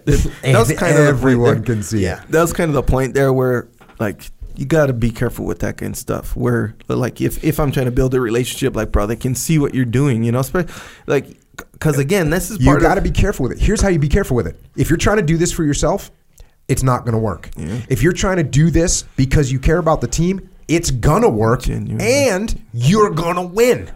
You personally are going to win if you do this. If you do this because you want to win, you're going to lose. If you do this because you want to take care of those people and you want the team to win and you want them to accomplish the mission so that they can elevate, it will work. Yeah, that's true, huh? If I want to win. If you're a young leader right now listening to this conversation and thinking about how you can build a relationship and the power of the relationship with your people, actually how you interact with that individual person isn't the biggest thing, because what those people on your team are doing is watching you. So maybe Jocko comes down and wants to build a relationship with me, and okay, I'm trying to figure it out, is he authentic or genuine? What I actually get to do is watch Jocko with the other 10 dudes on the team. And over time, if Jocko is just how he is and he believes in that and that actually he's going to treat everybody the same way. Yeah, and it's not going to be what he does or says to me that gets me to buy off that he's on board with this. As I'm going to see him in all the other, in everything else that he does. I'm going to come to the conclusion like, dude, this is legit. That guy cares about everybody else being successful. Yeah. And then those look, your people are going to need you at times. And you will have opportunities to build relationships, but the authenticity isn't just what do I say to Echo to get Echo to like me or curry favor with Echo. Because actually what you're doing to your leader is you're watching everything they're doing. And the reason being fake about it doesn't work isn't because I just see it with me, is I see you do it with everybody else. Yeah. That's why it's so obvious, because you're out there trying to figure out how to play the game with all these 10 different people. And if you're faking it, it's gonna be completely obvious. Not because of how you and I interact. So the thing that actually has to start with, if you've now put in charge of a team or a leader, go back and read that 2nd Platoon commander from Jocko's 2nd Platoon. He didn't walk in and go, I'm honored to lead you, to count you as people that work for me on my team. He just said, I'm happy to be part of this, and I'm happy to help make this team win. That's it. You don't need to elevate the stature. Everybody knows who the boss is. The chain of command is understood. Everybody's got that hierarchy. Mm-hmm. What you actually need to do is look for ways to break down those barriers and just have them recognize all this guy cares about is us winning. That's all he cares about. And by behavior after behavior after behavior, eventually you're either doing it or you're not. And if you're doing it, people are going to get on board. If you're not, you're going to fail no matter what you do. And people are going to see that a mile away. Oh, yeah. They smell it on you. Mm-hmm. This continues on. It is obvious that building a trustworthy relationship with your superiors is important. But how do you do that? One of the simplest ways is obvious but often gets overlooked. That is performance. Your boss expects you to complete certain tasks, so complete them. Do them on time, on budget, and with as little drama as possible. Get the mission done. This includes doing things you might not be 100% in agreement with. I did this throughout my career, and it always served me well. Boss wants me to fill out some extra paperwork? Cool, I'll do it. Boss needs me to cover a shift for someone else on the team? I've got it. Boss needs me to help clean up some administrative mess that got spilled? I'm on it. Boss has a nasty, low-reward mission that needs executing? I'm all over it. With each one of those problems, I am the solution. With each problem I solve, the level of trust with the boss goes up. And I will continue on that path. I won't complain or try and shift bad jobs onto someone else or even look for some kind of praise. I will simply put my head down and do the work. Over time, my boss will know that I am the person who can make things happen. And more important, I gain clout with the boss. This is the opposite of the subordinate who complains and objects or always thinks he has a better way to do things. He loses influence with the boss every time he opens his mouth.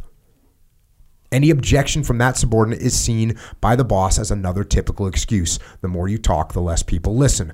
On the other hand, when I do what needs to be done, the boss trusts that I can make things happen. The boss also knows that if I do raise an objection, it is likely to be founded on solid facts that should be considered.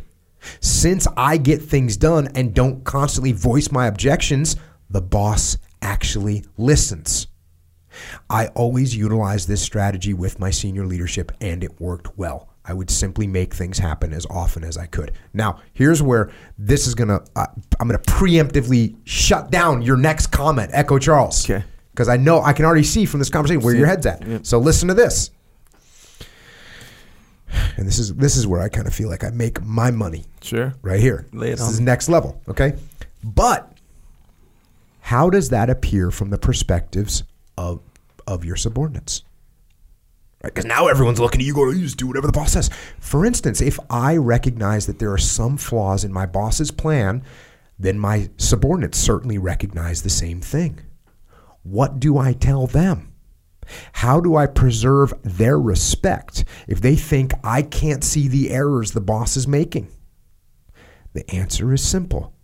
I tell them the truth. I say, hey team, I know there might be some better ways to skin this cat, but at this point, the effort to change the plan would take almost the same effort that it will to just get this job done. So we are just going to do it. And let me tell you what else we're doing by getting this done. We are building trust with the boss. Every one of these little tasks from him that we crush allows him to trust us more and more. And that gives us the ability to get listened to.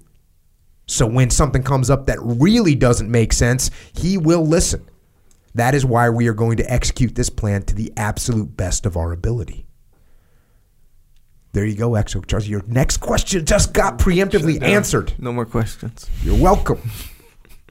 That's the part. See, that's the part where people get worried, and that's the answer. Yeah. People get worried. Big time. What are the guys going to think of me? Yeah. Oh yeah. Yeah. And especially and then when you say like we're gonna build trust with the boss, it's like, man, that's like, bro, I have no argument to that. Like when I'm saying I don't want to build trust with the boss, unless you're just some like anti-team member, and no one's that really, and well, we don't want to be that. But yeah, that's it's good. Thank you. You're welcome.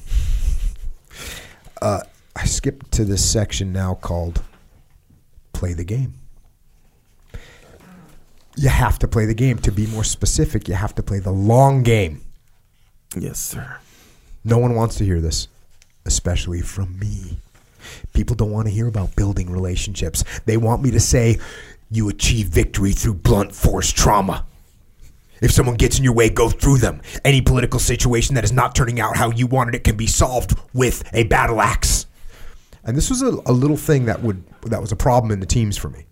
So if somebody knew me from like the periphery, from like the outside looking in, kind of saw Task Unit Bruiser or saw my platoon or saw me at Tradet, they would kind of get this idea like, oh, okay, that's how Jocko Cut rolls.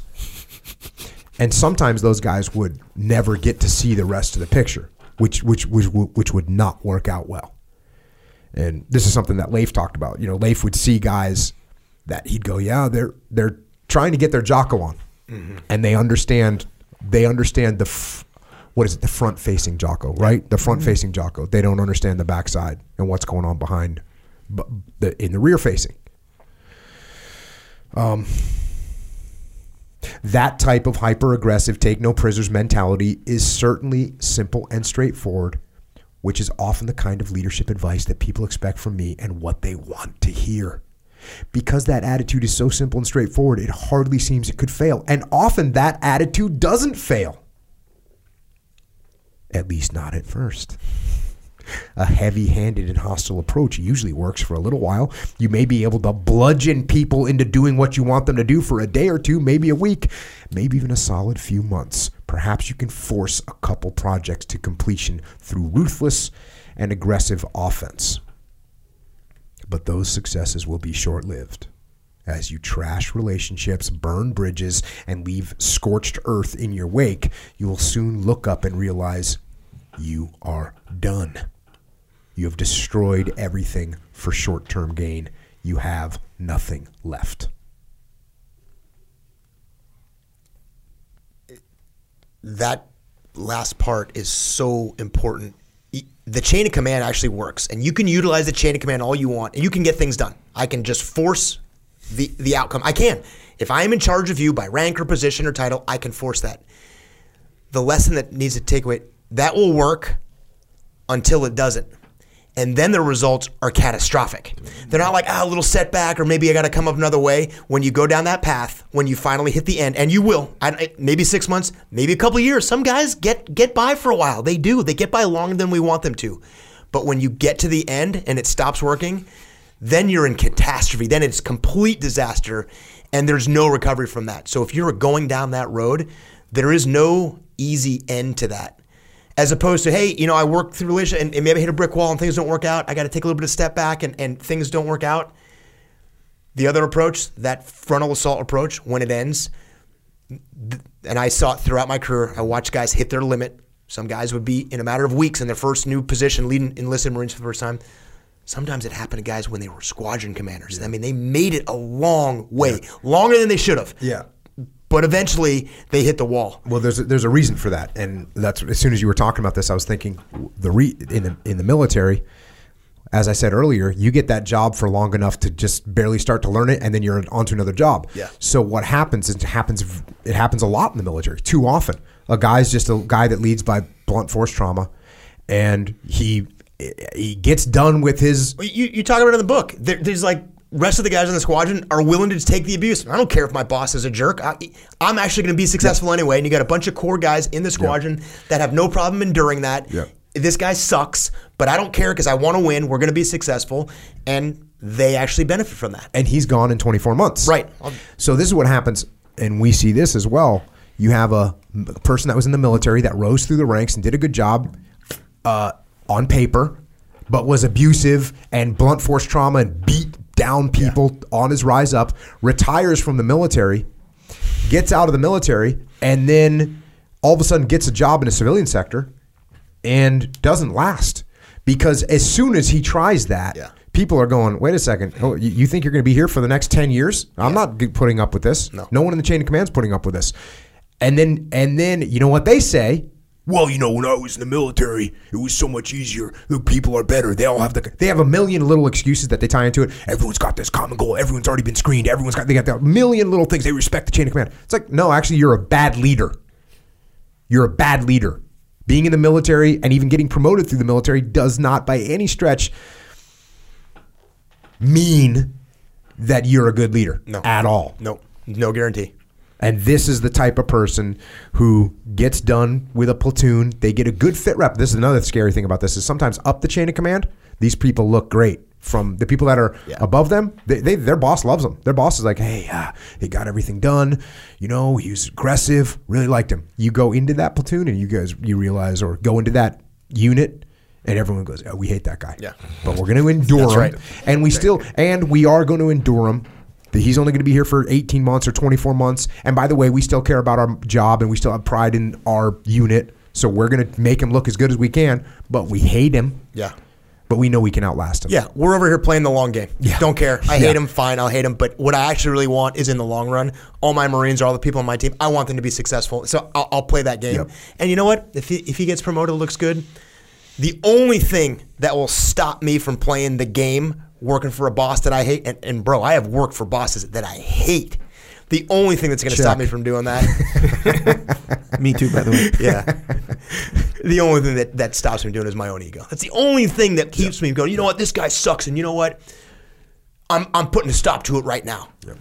The only thing that forces me down that road is my own ego. Just keep it in check. You are playing the long game, and you might not get that satisfaction of seeing him fall. You might not get that. But if you are playing the long game so you and your people are successful, it won't matter. It won't matter. And it may take longer than you want, but it will not matter in the end. If you are indeed playing the strategic game.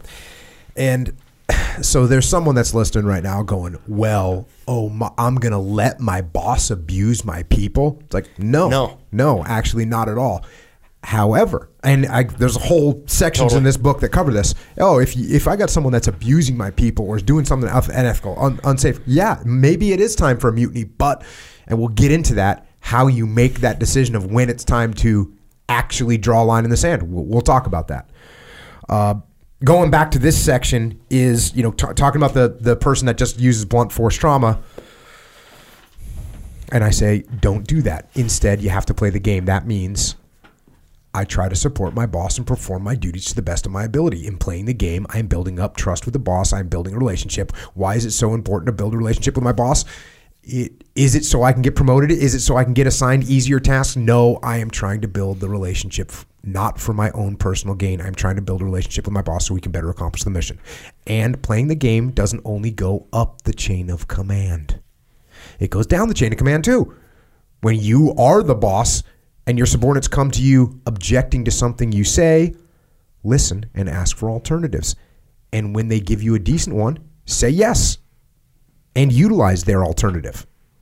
Even if their alternative doesn't seem quite as effective or efficient as your methodology, let them do it. This builds trust and relationship with the people below you in the chain of command. As often as you can, listen and say yes. That's a nugget of beautiful advice. That so many people don't follow. Yeah. As often as you can, listen to your people and say yes to what they are saying to you. As often as you can. That's how you empower people. Yeah. That's how you build trust with them. That's how you build a relationship with them. There are no 10 out of 10 plans. They don't exist. Dave Burke, at the height of his career at Top Gun, never had a perfect plan. There is no such thing as a perfect plan. And your idea is not perfect, no matter how experienced you are and how smart you are. Now, their plan might be an 8 and yours might be a 9.9. But the deciding factor isn't the quality of the plan. The deciding factor is the person's willingness to be successful when that plan has a problem. So if somebody has a plan that's just barely good enough, but they really want to do it, say yes. Because what they're going to do is they're going to hit a wall, and they're going to try to find a way to get over or around or through that wall. That's what they're going to do. Your plans are not perfect. Neither are theirs. So just go with their plan as often as you can. Continuing on, eventually when a subordinate from the team comes to you with an idea that doesn't make sense, you can say no and they won't begrudge you for it. You simply explain the issues with their idea and why you aren't going to do it that way, and they will be okay with it. They will accept your direction without feeling that you don't listen, and they will move forward with full commitment to accomplish the mission. I was getting there, but this is the little section on when is mutiny in order.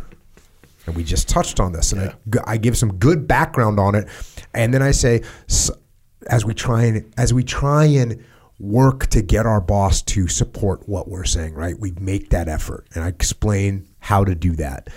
And then we get to a point where I say, okay, but even that doesn't always work. Sometimes a boss digs in and will not change their mind. Is it time for a mutiny? Is it time to draw a line in the sand? You could tell your boss, absolutely not, I will not do this your way. It might be time to say that, but it also might not be. There are many variables to assess, and I talk about some of those variables, but then I'm going to jump to here. Here are some possible outcomes when the subordinate refuses to comply. So this is when you decide, you know what, my boss came up with this plan, or my boss wants to do something, and I will not do it. Here's some things that can happen. 1, the leader recognizes that the subordinate is extremely concerned about the plan, so concerned they are putting their career at stake and risking possible punitive actions because the plan is actually really bad. This is the best possible outcome. The leader, awakened by the refusal of his or her subordinate to execute a plan, reconsiders the options and decides to execute a different way.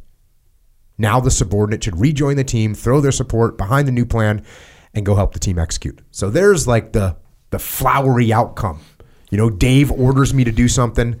I say, Dave, I refuse to do this. This is an unsound plan and I will not execute. And Dave goes, wow, this must be a bad plan. Let me reassess. Okay, Jocko, explain it to me one more time. Okay, let's come up with a new plan. And then I say, thanks, Dave, and we're good. That's the best case scenario. Sure. Here's a possibility number 2.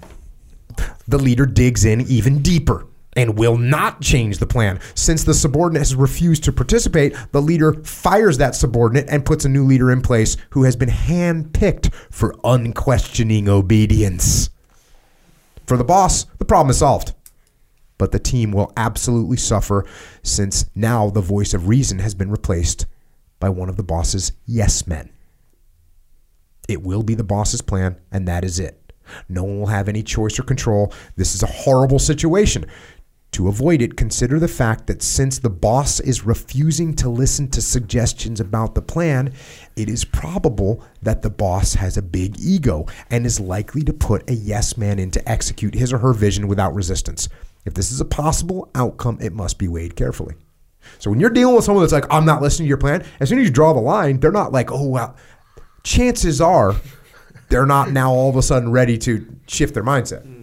And what are the attributes of a leader that comes up with a plan that's utterly catastrophic without vetting it through anybody and tells everybody this is the plan? Yeah.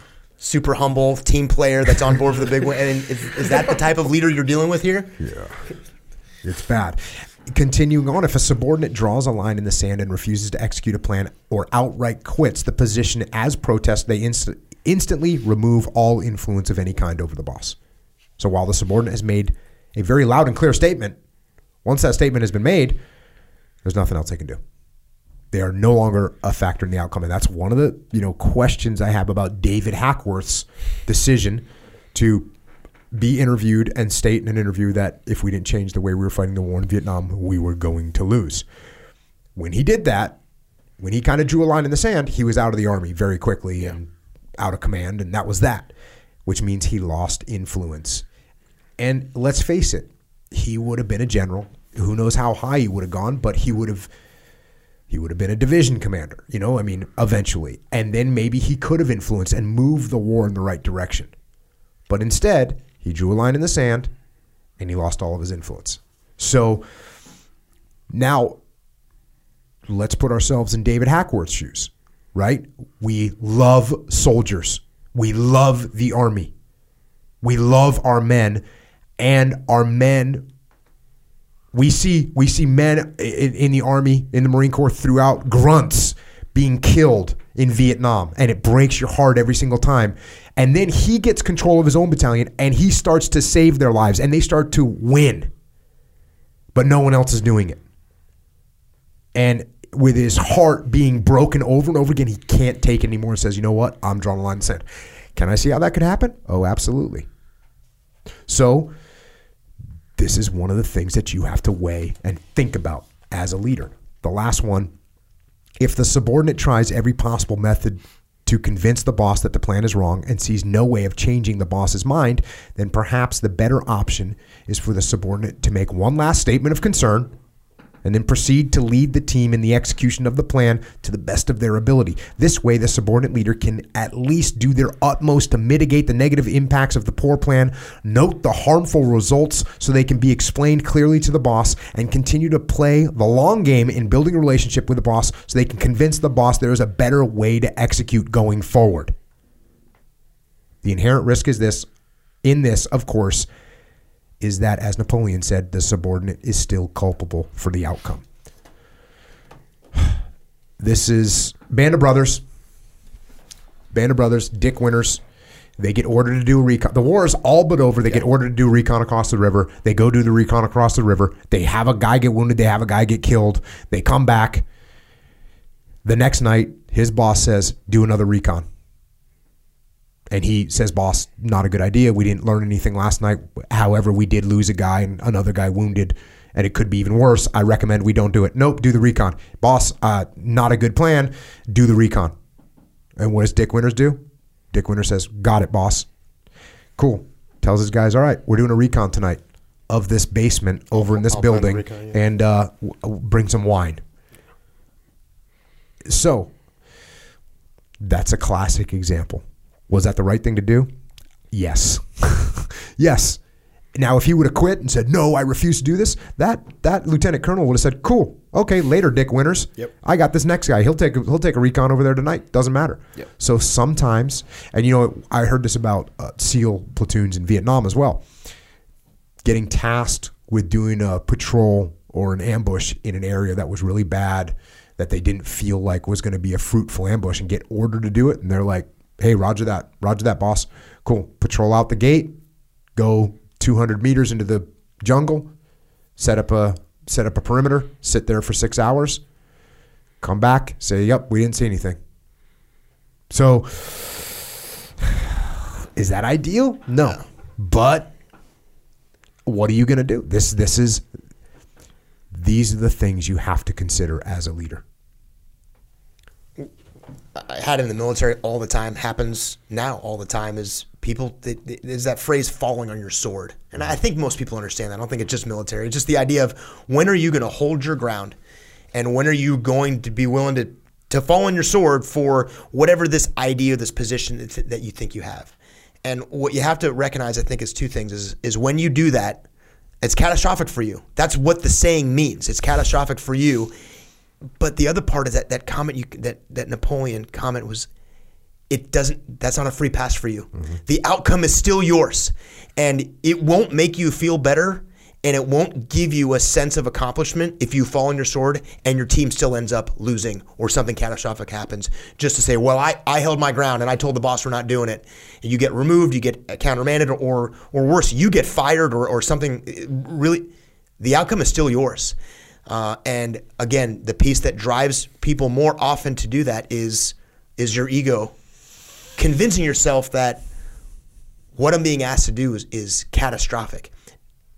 There are times that's actually true. Sometimes you get orders that are wrong. They will be catastrophic.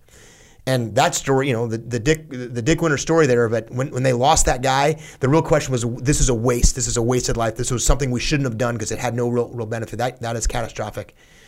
But more often than not, when we get asked to do things that we think are wrong, if we can actually detach a little bit and think, okay, what is the worst outcome of this? Is it really catastrophic? Is it really worth falling on your sword? Or if you stay in position, can you exert enough control that you are the reason why it is not catastrophic? That you are the one that prevents the potential catastrophe from happening? And the answer to that is almost never. Is it actually almost never. And even if it is, the most influential thing you have to prevent the catastrophe is your leadership. And that's hard, I think, for a lot of people. It's like, because falling on your sword has this, it's like a cliche that people almost want to do. Well, you get to be the martyr. Yeah, you're the martyr. And and also, how often are you failing as a leader to articulate the issues well enough with your boss that they actually understand? So instead of trying to formulate a better argument for your boss to understand what you're trying to say, you just say, well, he doesn't get it, I'm going to fall on my sword. I mean, how often, why is it so rare that it's catastrophic? Because how often is a boss getting told that there's going to be a catastrophic outcome? Hey, boss, I think if we open this building, if we get a lease on this building, we try and set up shop there, I think we're going to lose a lot of money and we're going to burn a bunch of our employees and it's going to be a complete and utter catastrophe. And the boss is like, hey, I still like it. Go. Right? Or in the military. Yeah. Hey, boss, I am very concerned that we are going to take heavy casualties and there will be no gain. And the boss goes, no, I like it. Go ahead. Yeah. I've never even had a boss do anything even close to those things. Now, could it be, hey, I want you guys to approach the target from here? Well, boss, I don't agree with that. Well, I'm telling you to do it. Okay, well, how catastrophic is that? Yeah. Guess what I'm going to do? I'm going to get on site and I'm going to go, boss, hey, pass the pro word that avenue of approach was blocked and we're now approaching from where I planned to approach. But I wouldn't say that, but I'd say now we're going to have to approach from a different direction. Sorry. Did you say pro word? Pass the pro word? Pro word. Yeah, they're just words that they're like code words. Code word, yeah. And and it's not like they're a secret, but you might want to tell the upper chain of command that we have passed through phase line red and we are now approaching the target building. And instead of saying all that, you just say, Chevrolet. Oh, and they go, the cool. pro word. Yep, they got the pro word.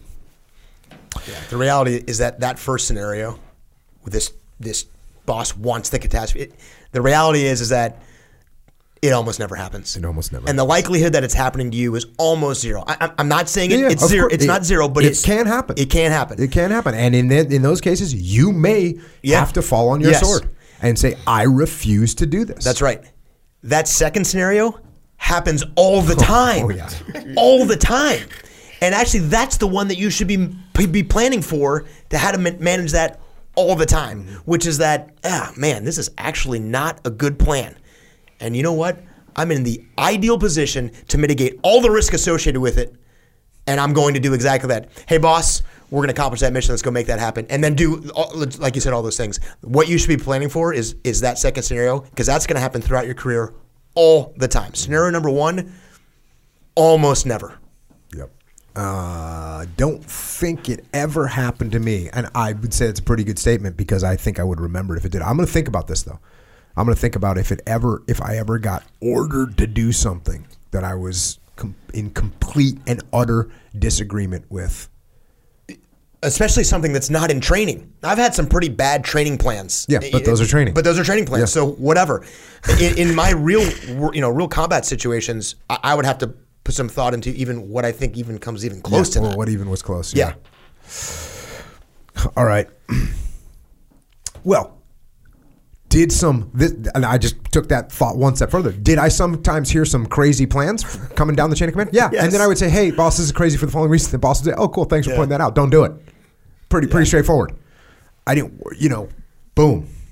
All right, skipping forward to another section here. The section is called subordinate your ego, which is a good phrase, powerful phrase. And I actually go through a pretty detailed example of when I had to subordinate my own ego and how that helped solve this certain problem. And I end up kind of going into an explanation of what the ego is, how it's playing out granularly. Here we go. Back to the book. Ego is like reactive armor. The harder you push against it, the more it pushes back. Do I get some good credit for legit, that one? Yeah. That is The tankers out there ought to appreciate yes, that. that is so true. Yes. Someone that's got an ego, like you might not even notice it until you brush up against it. Then all of a sudden it reacts. Continues on. If I had confronted the CEO, and that goes back to the story, if I had confronted the CEO about his attitude and told him he had a big ego, he would have dug in even deeper. So I did the opposite. I disarmed his ego by subduing my own. Now, this is why I wanted to bring this up today. You might be afraid that if you subordinate your ego, you will get trampled. But that normally doesn't happen because subordinating your ego is actually the ultimate form of self-confidence. And I think that line right there is one of the lines when I was writing this book, I just like took a screenshot of it and texted it to you, Dave. I was like, that line right there. Yeah. Because subordinating your ego is actually the ultimate form of self-confidence. That level of confidence earns respect. So while the initial thought or feeling might be that you back down, you've actually shown that you have the strength and confidence to give the other person credit, and they will recognize and respect that confidence either consciously or subconsciously. They feel it.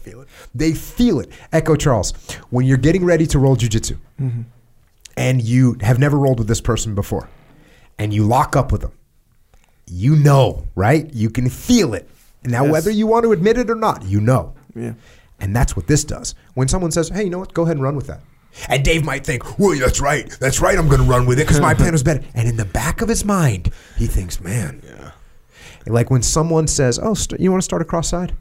That's basically what you're saying. That's basically what you're saying. You want to start in a dominant position? Go ahead. It's fine. It's fine with me. I'm so confident in my jiu-jitsu that you can basically start anywhere. You can start in a totally dominant position and I'm going to be fine. When you subdue your ego, when you subordinate your ego, that person, you might be thinking, I'm going to start on the mountain. I'm going to kill you. Yeah. And you think that, right? And you feel powerful. But in the back of your mind, you're thinking, ooh. Maybe subconsciously you're thinking, wow, this person is confident. This person knows that they're going to win. Yeah. And so that's the same thing that happens here.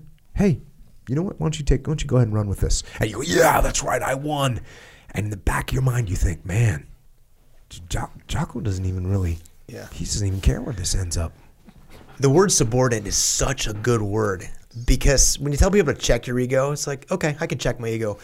But if you're the type of person that reads the word subordinate and it bothers you, you are the person that's being spoken to right now. Because your ego says, I am not going to subordinate because it's submissive or it has this feeling of, that's why that word is actually so good because most of us don't want to do that. No.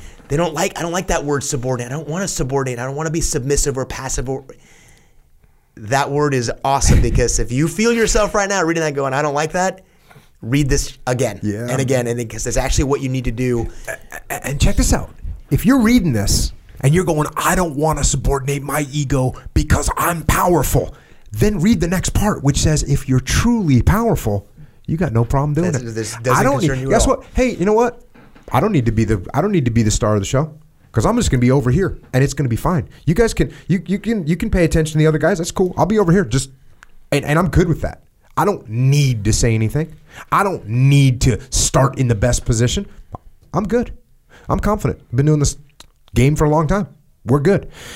It continues on. So after I say either they will recognize and respect that confidence either consciously or subconsciously, it says, and that is the truth. To put your ego in check, to subordinate your ego, you must have incredible confidence.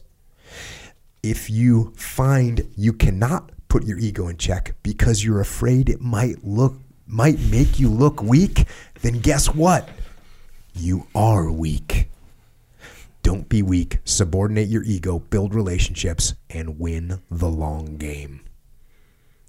That's a pretty important chapter in this book. That's huge. I mean, that gets to the core of what infects almost everything we do. There almost isn't a problem in the world that exists in your life that isn't connected to your ego. And that is the lesson for that. And the amazing thing about that is that not only are you strong if you can do that, you just start winning everywhere. You just start winning everywhere in life. You just start winning when you do that. When you look around and go, oh, no factor, go for it, do that. Yep. You win. Life gets so much better when you're able to do that. Just let it go. And the supreme confidence. This is the weird part. This is what people don't understand. The supreme confidence that exudes when you go, oh, you want to take lead on this? Cool, go for it. Cool. Yeah. What can I do to help? Yeah. What can I do to support you? Sounds like you got this handled. What can I do to help? The supreme confidence that exudes is powerful. Kind of like when someone gets in your head on the map, right? Yeah. So when they go, cool, you can start wherever you want, bro. I'll tell you an even more powerful moment. Smaller, it's seemingly smaller, but it's way more powerful when you think about it. So let's say me and you are rolling, right? And then you, let's say I get a good position on you, right? And you, and then we sort of drift. Let's say I get mount, whatever, great position on you, and we're scrambling, whatever. I still got mount, and then we kind of drift out of bounds, right? Or we run into somebody or whatever, where we got to kind of stand up, get out of the jiu-jitsu position, stand up and walk to a clear part on the mat. And then, because that'll happen sometimes, and the person in the bad position will just sort of clap your hand like you're starting all over. Oh, yeah, that's even, yeah. You see what I'm saying? For sure. They'll be like, oh, yeah, we're I was going to say resetting. maybe a small adjustment. Maybe we're going, you're mounted, but I got my elbow already in, so it's going to be okay. But that's a little bit more sneaky. Yeah. It's probably just as sneaky, but just in a different way. It's a different thing in a little bit of way. Well, they're both going to send the same message. Yeah. I'm scared. But this, exactly right. So I'm not confident. Yeah, exactly right. So let's go one step further. So let's say we roll. I get into a good position on you. We go back to the center of the thing. You slap my hand and you get into the neutral position, right? And it's like a little dance. Someone's going to lead this and lead that, right? So you slap my hand, we get into a neutral position. The confident guy will just be like, cool, we're in a neutral position now. Cool. Yeah. And we just keep rolling. Oh, yeah. The unconfident guy, wait, I had mount. No, let's go back to mount. You see what I'm saying? Yeah. Even though he'd still be justified, but the supremely confident man, that's it, fly. Oh, cool, yeah, start to. I'll tell you what, why don't you mount me? Don't say anything. Just be like, whatever, this is what we're doing. I don't need attention to let you know that's how supremely confident I am. You see what I'm saying? Like I'm so confident. I go ahead, mount. I'll let it slide. I don't have to say that. Just do it. Whatever. Be that guy. 100%. All right, moving on to this next section. Core tenets. The first one is called be capable and ask for help. A leader must know and understand the jobs, skills, and equipment used by the people below him or her in the chain of command. This isn't to say a leader needs to be an expert in everything. That is impossible. A platoon commander does not know as much about shooting as his snipers do. He can't understand the various radios as well as his radio man does. He will not know the details of routes to and from a target like the point man will. On a construction site, the foreman won't be able to operate the equipment with the same efficiency as those who operate that equipment all day long. He won't be able to lay block as well as the masons or tie rebar like an iron worker. In the manufacturing business, a plant manager might not be able to run each machine or handle every task on the line. But in these cases, the leader must at least be familiar with what goes on below him in the chain of command. What should a leader do if he doesn't know or understand a skill or job that plays a role in the accomplishment of the mission? Simple. Ask. That's right, go and ask. And not just for an explanation. Ask to learn and actually do. Sight in that sniper weapon. Program that radio. Lay some block. Run that piece of equipment for a little while. Get familiar and then actually practice the task. Unfortunately, most people avoid this process because they fear they will look stupid. They think their subordinates will lose respect for them. But the opposite is true. This is another area where ego can be a real impediment to success. Some leaders feel it is a weakness to ask for help. That couldn't be further from the truth. Subordinates will actually respect the leader more if they come and try to learn and perform the task. What subordinates don't respect is a leader who tries to appear to know everything. I know this from experience. When I was a junior ranking SEAL, I was always impressed by a boss who would come and truly show interest in what we were doing on the front lines. I was even more impressed if they asked questions and wanted to really understand my perspective. And I would be completely impressed if the leader physically tried to do what I was doing: program a radio, shoot an advanced weapon system, or build a demolition charge. If you need help with something, ask for it. Subordinates understand that their leaders might not know everything. Put your ego in check and ask for help. You will do a better job and you will gain respect from your team. Stepping down and learning frontline skills also shows your humility. It proves you aren't above what the frontline troops are doing, and it shows you know their job is hard. Seems like common sense. It does seem like common sense, and I see that very rarely in certain leaders in the private sector. And I think it's exactly what you said. There's this fear of looking dumb. When I had my first real job in the Marine Corps, it's called Powerline. I had 38 Marines. It's a big position for a lieutenant. It's a young officer. I had 38 Marines, and their job was to essentially service the engines of the aircraft and make sure the jets were good to take off and land. It was a big, huge responsibility. And there was a qualification to get that. And when I took over that job, I got that qualification, which was not really what I was designed to do, but I wanted to do it to learn. So I learned all the things that I needed to know. And I got this designation, this qualification to be able to do this launch and recovery thing. Is that normally an enlisted guy's job? It is. Okay. It is an enlisted guy's job. But it was my first job. I wanted to know what they were doing.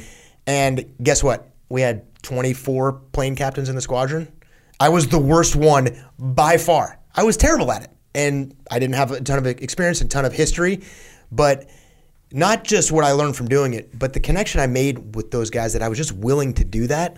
And it isn't like some gesture of, hey, I want to spend it. It's to actually learn what's going on in their world. It made me so much smarter because I understood what the problems that they were dealing with. Getting down with your folks, if you're going to do it just to kind of put on a good show and don't waste your time. But if you're actually willing to go down there and look stupid, their respect for you will go, because most people aren't willing to do it, it will go off the charts. And it seems so obvious, it's such common sense, and it's this actually easy thing to do. It is counterintuitive. Even though it seems common sense from us looking at it right now, it's super counterintuitive because you think, well, I don't really know how to do the job, so I'm going to hide from it. So that way they won't know, and I won't look bad. Had to throw this in there. One of the most important tenets of leadership I adhere to as a leader is the idea of extreme ownership. The idea of extreme ownership has struck a chord with people, and it has been incredibly effective in helping those in all kinds of leadership positions, leading all kinds of teams in all kinds of industries, businesses, and professions. Leaders found that when they took ownership of everything in their world, they saw other members of their teams, both up and down the chain of command, taking ownership as well. When people take ownership of their jobs and their mission, the job gets done and the mission gets accomplished. When there are problems and people take ownership of those problems, the problems get solved. While extreme ownership might seem like a fairly simple concept to understand, it can be difficult to fully comprehend what it really means. What it really means is that the leader is responsible for everything, absolutely everything. This can be hard to fully understand because there are times when a subordinate does something that the boss feels they cannot control and cannot possibly be responsible for. A subordinate might make a mistake or take an action that is completely unexpected. How can that be the leader's fault? I like to use the example of a young machine gunner in a SEAL platoon to exemplify how a leader truly is responsible for everything that happens. A SEAL machine gunner plays a key role in a SEAL platoon. As the name implies, he carries a machine gun, a heavy belt-fed weapon capable of firing over 700 rounds per minute. The machine gun's ability to lay down such massive firepower makes it critical to a SEAL platoon or squad because it is the main weapon that puts down suppressive fire on the enemy. It keeps the enemy's heads down, allowing the rest of the SEALs to maneuver. The machine gun provides the main source of cover in the fundamental tactic of cover and move, the first law of combat. Of course, the machine gun doesn't operate itself. It's worthless without the machine gunner. The machine gunner carries the weapon and its ammunition, maintains the weapon, loads and fires the weapon. Those are the mechanics of the job, but a machine gunner must also be aware of how to best employ his weapon.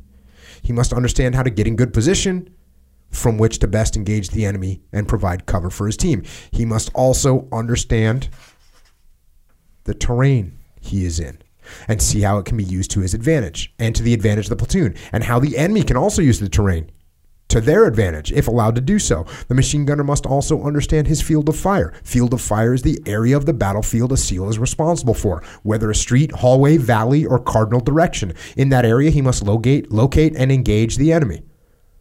But field of fire is equally important in its limitations. Outside one's field of fire, there might be innocent civilians, other friendly forces, or perhaps even your own SEALs. Bluntly stated, staying within your field of fire prevents you from shooting your own people. So the machine gunner can have a lot on his mind. But because his job is to shoot, there generally isn't much leadership required from him. Machine gunners are almost always part of a small fire team of 4 to 6 people, which is led by a fire team leader. With the lack of leadership opportunities, being a machine gunner is a job that is generally held by relatively inexperienced new guys who are in their first or maybe second platoons. Because of the size of the machine gun, it is also often referred to as the pig, which makes the machine gunner a pig gunner. Also, because of the size of the pig gun, it usually requires a SEAL who is slightly larger to carry it. While it is not always true, it is common for new guys to be assigned as pig gunners if they are large-framed, strong individuals. There is also an ongoing stereotypical joke in the SEAL teams that pig gunners, being big, strong new guys, aren't the sharpest tools in the shed. Any new guy that does something dumb will be told he will make a good pig gunner. When a briefing is completed, it would not be uncommon for the platoon chief to ask, "Do you pig gunners understand?" This is why the stereotypical pig gunner makes the perfect example of extreme ownership, because the stereotypical pig gunner is going to make mistakes, and they are a very easy target for blame. I heard it on a fairly regular basis from young SEAL leaders on training operations that I ran. The young leaders didn't fully understand their roles and the concept of extreme ownership. The training operations I ran were very complex and stressful combat simulations. We had a large budget for training, and we utilized it to replicate the chaos and mayhem of combat to the best of our ability. We hired Hollywood set designers to make our training areas look like cities in Iraq or Afghanistan. We used role players to mimic the actions of both enemy combatants and friendly civilians. We simulated weapons with paintball or other high-end paint marking rounds, or with multi-million-dollar laser tags system. This simulated combat zone not only taught tactics, it was the ultimate leadership laboratory. And this is where I would see young SEAL leaders reveal that they didn't understand what extreme ownership really meant. Let's say a young pig gunner shot his weapon in the wrong direction outside his field of fire. When I would ask the pig gunner's leader what had gone wrong, it was very easy for him to say, "Well, the pig gunner made a mistake. He shot in the wrong direction." Whose fault is that? I would ask. "Well, the gunner aimed the weapon. He pulled the trigger. It is his fault," would be the reply. Actually, I would explain, it's your fault. "How can it be my fault? He's the one that shot the weapon," the young leader would object. This was a pretty common response, but it was wrong. You see, if the pig gunner makes a mistake, it means he hasn't been trained properly. The leader is responsible for training the gunner.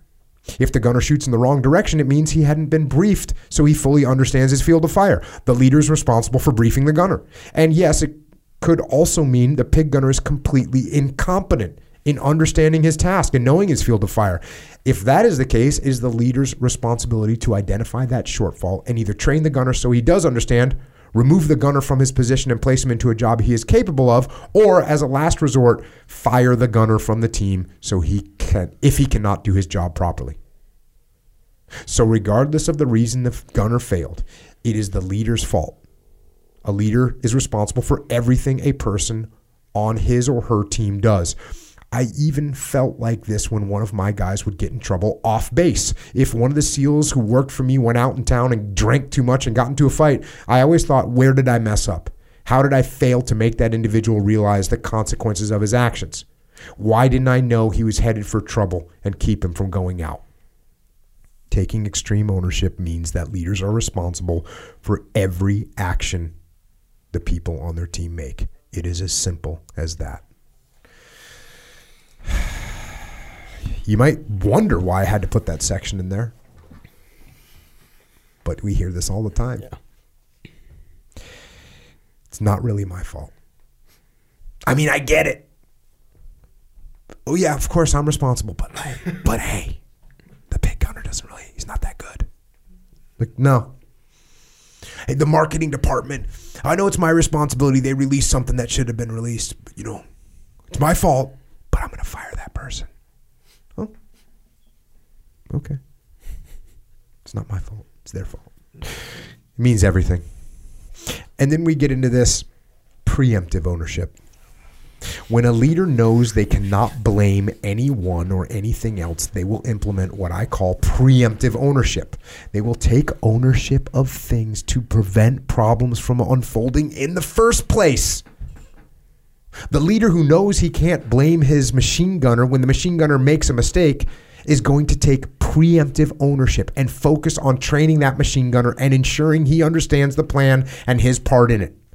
The leader who knows bad weather is no excuse not to execute a mission will take preemptive ownership to ensure there are layers of contingency plans in the event the weather takes a bad turn. The same is true for any team. If the leader knows there truly are no excuses, then he or she will make every conceivable effort to prepare. Ownership isn't just about taking responsibility when mistakes happen. The highest form of extreme ownership takes place preemptively before mistakes occur. So don't just take extreme ownership after the fact. Take preemptive ownership to mitigate problems before they even happen. Some people don't make that connection. Extreme ownership is not only in the past tense, it actually is the present tense and future tense. Yeah, there's also a reason why this is in the strategy section of this, is that this is sort of the highest level of the mindset of, if you really believe everything is your fault, if you really believe that, not with a little caveat or like, well, in this case, if you can take the butt out of it and it's just my fault, period. If you actually have that frame of mind, genuinely, and you actually truly believe that, this idea of preemptive ownership is actually really easy. Because you just start to look for things well in advance of what pitfalls are going to come. And doing this isn't as hard as it might sound. The barrier isn't taking preemptive ownership.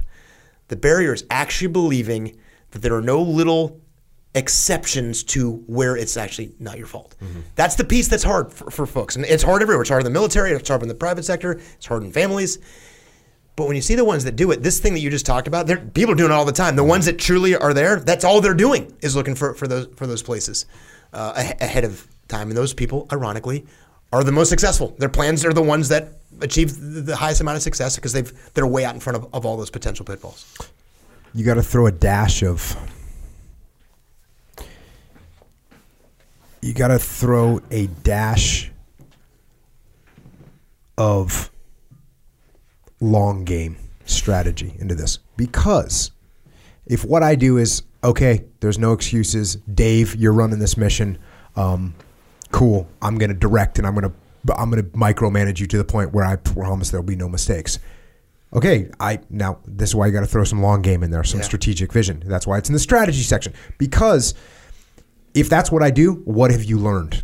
You haven't learned. You haven't figured out how to plan on your own. You haven't figured out how to execute the operation on your own. So even though you're responsible for everything, which you absolutely are, that doesn't mean that you do everything. And by the way, you can't do everything. You don't have the time or the cognitive capacity to handle and make every decision. You can't do it.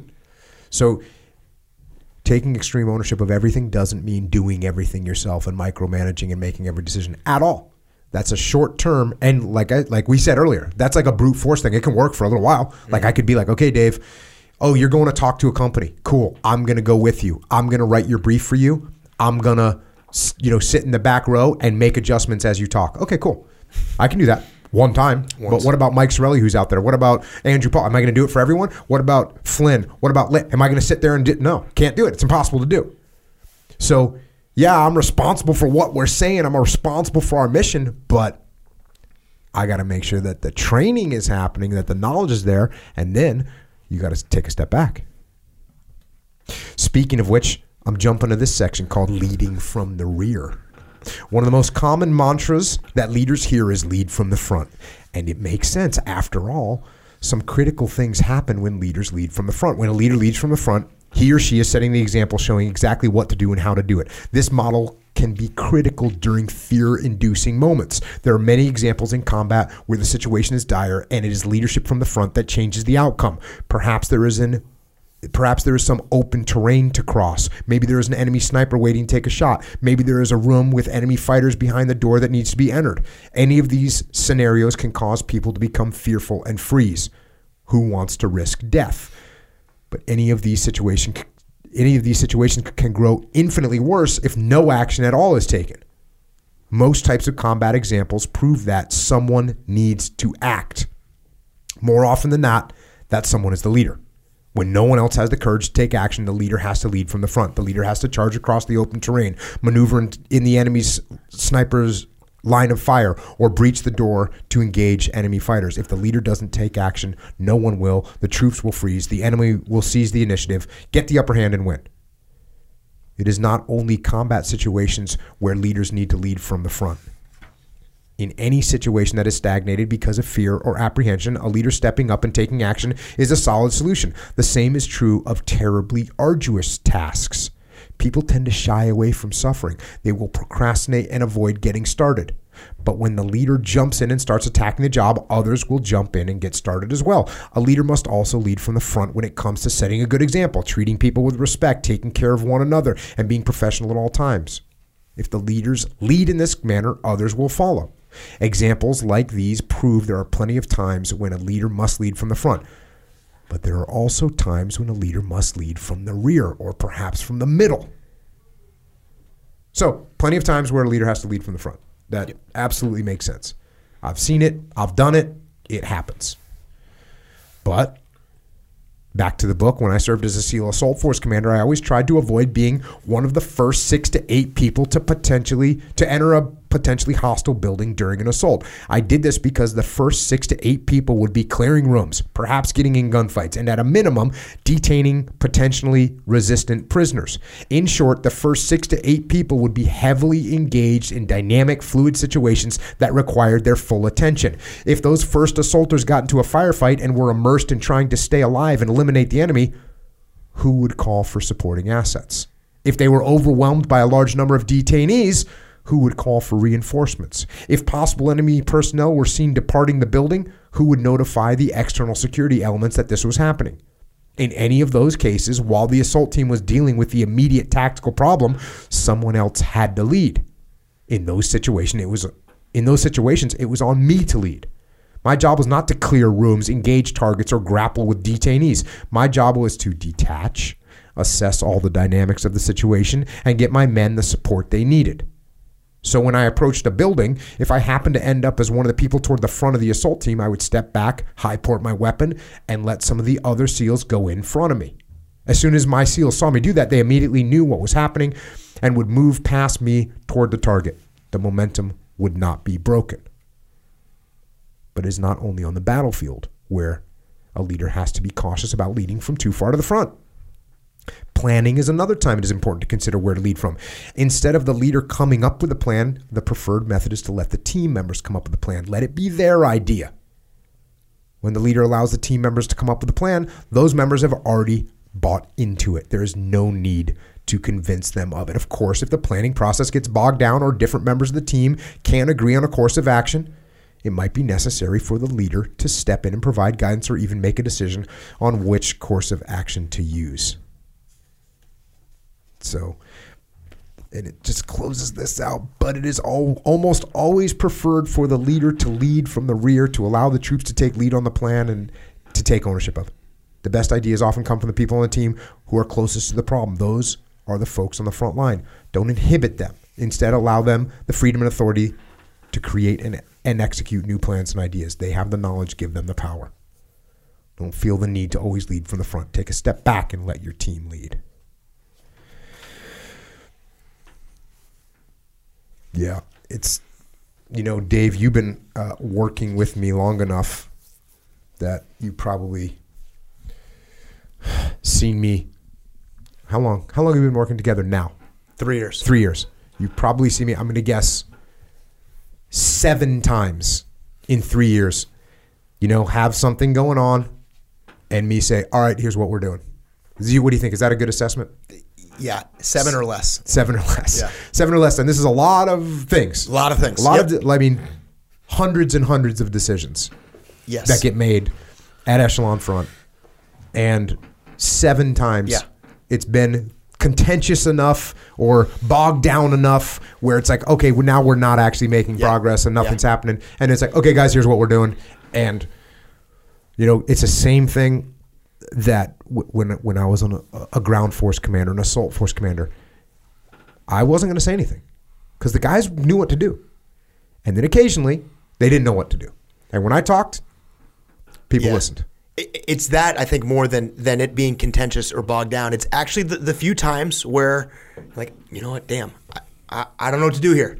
And that little vacuum that gets created is when you step in, typically. Not when, you know, it's not like me and Flynn are arguing or we're Leif and I are arm wrestling over something. You're going to come in and adjudicate it. It's actually when you see, oh, you know what? There's a place that these guys, Dave doesn't actually know what to do here. Progress is not being made. That's right. We're not moving in the direct, and I'm going to step in and do that for him or for the team or whatnot. And then, you know, typically the after conversation is, hey, there's some things I could have explained, or there's a way that I could have set you up to be more successful in that situation. But the comment of it's almost always preferred to lead from the rear, that is met with heavy resistance. We use a version of that. I explain that to the key, you know, when we work in a lot of companies, a lot of times we're working with really senior leaders, C-suite, you know, executives, CEOs, high level in the organization. They don't like the idea of not leading from the front. And what they typically complain about the most is that they don't have enough time. There are too many things, and it's always that they can't get everything done that they want to get done. And it's for that reason alone is that they're in charge of everything, which is why they don't have time and why their teams are underperforming and why they're struggling and why they need that help. But that comment of that's preferred a lot of times to not be in the front is there's a kind of that immediate reaction of, I don't like the way that sounds. You have to explain what that means. Yeah. Because you get told that all the time. I mean, how common is the phrase "lead from the front"? Lead from the front. Day one, Marine Corps training, lead from the front. Day one, especially in officer training, like that is it from the beginning. And we are complimented on this Iron Mike. He's out in front. He's got his arm up. He's pointed with a weapon. It's the follow me mantra, mindset that's all throughout military training. And just like you described, that doesn't mean that you don't have to set up and do that. But when you're actually supposed to do that is when there's a vacuum and a void. Right. That's when you go, hey, I have to get out in front of this. Yeah. That happens if your people are well trained and resourced. That doesn't actually happen very often. It actually happens about 7 times every 3 years is kind of the rate that you should be thinking that you need to be out front. Because for the rest of the time, if you're actually doing your job, those vacuums and voids aren't there. Now, if you're adjudicating conflict, those might be some other things, but it's really the vacuums of decisions where your people are like, you know what, boss? I got to be honest with you. I don't know what to do here, or you see or feel that is where you need to get out front. That doesn't happen all that often. Yeah, which also means, as you said earlier, the minute I have to go, okay, here's where we need to go, I'm 20 seconds later, I'm thinking to myself, okay, I'm not doing a good job of explaining the intent here. That's right. And the team doesn't understand the strategy. Yeah, this is on me, and I need to make that more clear. Which usually, that whatever situation unfolded is a real opportunity to say, hey, look, this is what we need to do, and here's why. So the next time we see this, we know what to do. And if you've cultivated all these other things that we've been talking about that you wrote about here, those times that you as the leader step in, your team doesn't resent it, and they're not annoyed or frustrated with you. They're thankful and they're glad. So the explanation is way easy. It's a huge deposit, and you don't have to worry about doing those things because nobody pushes back on it. They're actually relieved. Man, I was hitting a brick wall here, and that's actually what I needed, as opposed to he's in my business and telling me what to do, which is the exact opposite of what you're talking about here, which actually happens. If you think you need to be in front all the time, what you're doing more often than not, 93% of the time, you're stepping on people's toes and you're hurting them in the long run, rather than letting them be successful. Yeah, and we can cover it. I got a whole section on there on when to step up and lead. Like, when do you actually have to fill that leadership vacuum? How do you do it? And this is another one of those things that as I reflected upon, I was like, yeah, here's what it's so obvious to me, but never really articulated it because never really got asked that pointed of a question. Mm-hmm. Never got asked, how do you how do you shoot that weapon? Where do you put your hand? Where do you put your shoulder on that 240 Gulf when you're engaging from a bipod? I never got asked, wait, when is it? Yeah. Everyone just sees you do it, and they just think, okay, well, I kind of get that. But no, you need to write that stuff down. Yeah, for sure. This is a section that you were talking to me about earlier today. The section is called Don't Care.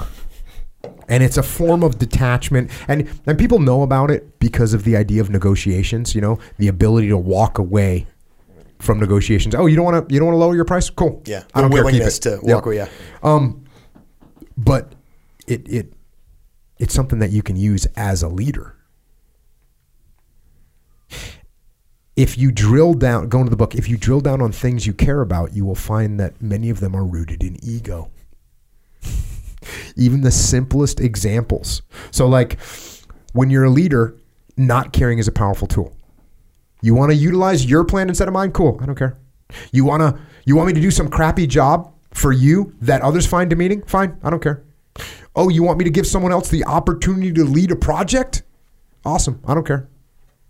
And then I'll give them a bunch of support. That's what it is. And then once again, this kind of ties back into this idea of like this supreme level of confidence, which is when you can put your ego in check, when you can subordinate your ego, it's because you have confidence. Yeah, and not caring when you're supremely confident is different than not caring. Yes, it's totally different. Yeah, yeah. Those are like clickbait titles, aren't they? Don't care and lead from the rear. Yeah. Those are clickbait titles. I just realized. Maybe I'll have to make Echo. Can you make a couple of videos with those? Don't care and lead from the rear. Yep. There you go. Clickbait. But to your point, even though they sound clickbait, and they almost. I mean, can you imagine going in the Marine Corps and being like, okay, lead from the rear and don't care. Like that's the opposite of everything that you would learn as a leader. Yeah.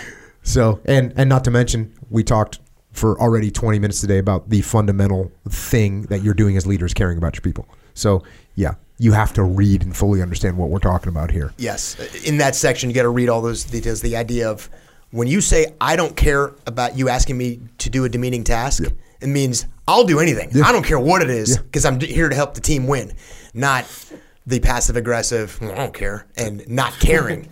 It was fun. The last muster in Australia, there was a lot of this going on, and it was cool because you rewind 3 or 4 musters ago, and all of a sudden, someone's saying, "I want my slide here," or "Hey, I want to use this font," or I need this much time to cover this topic.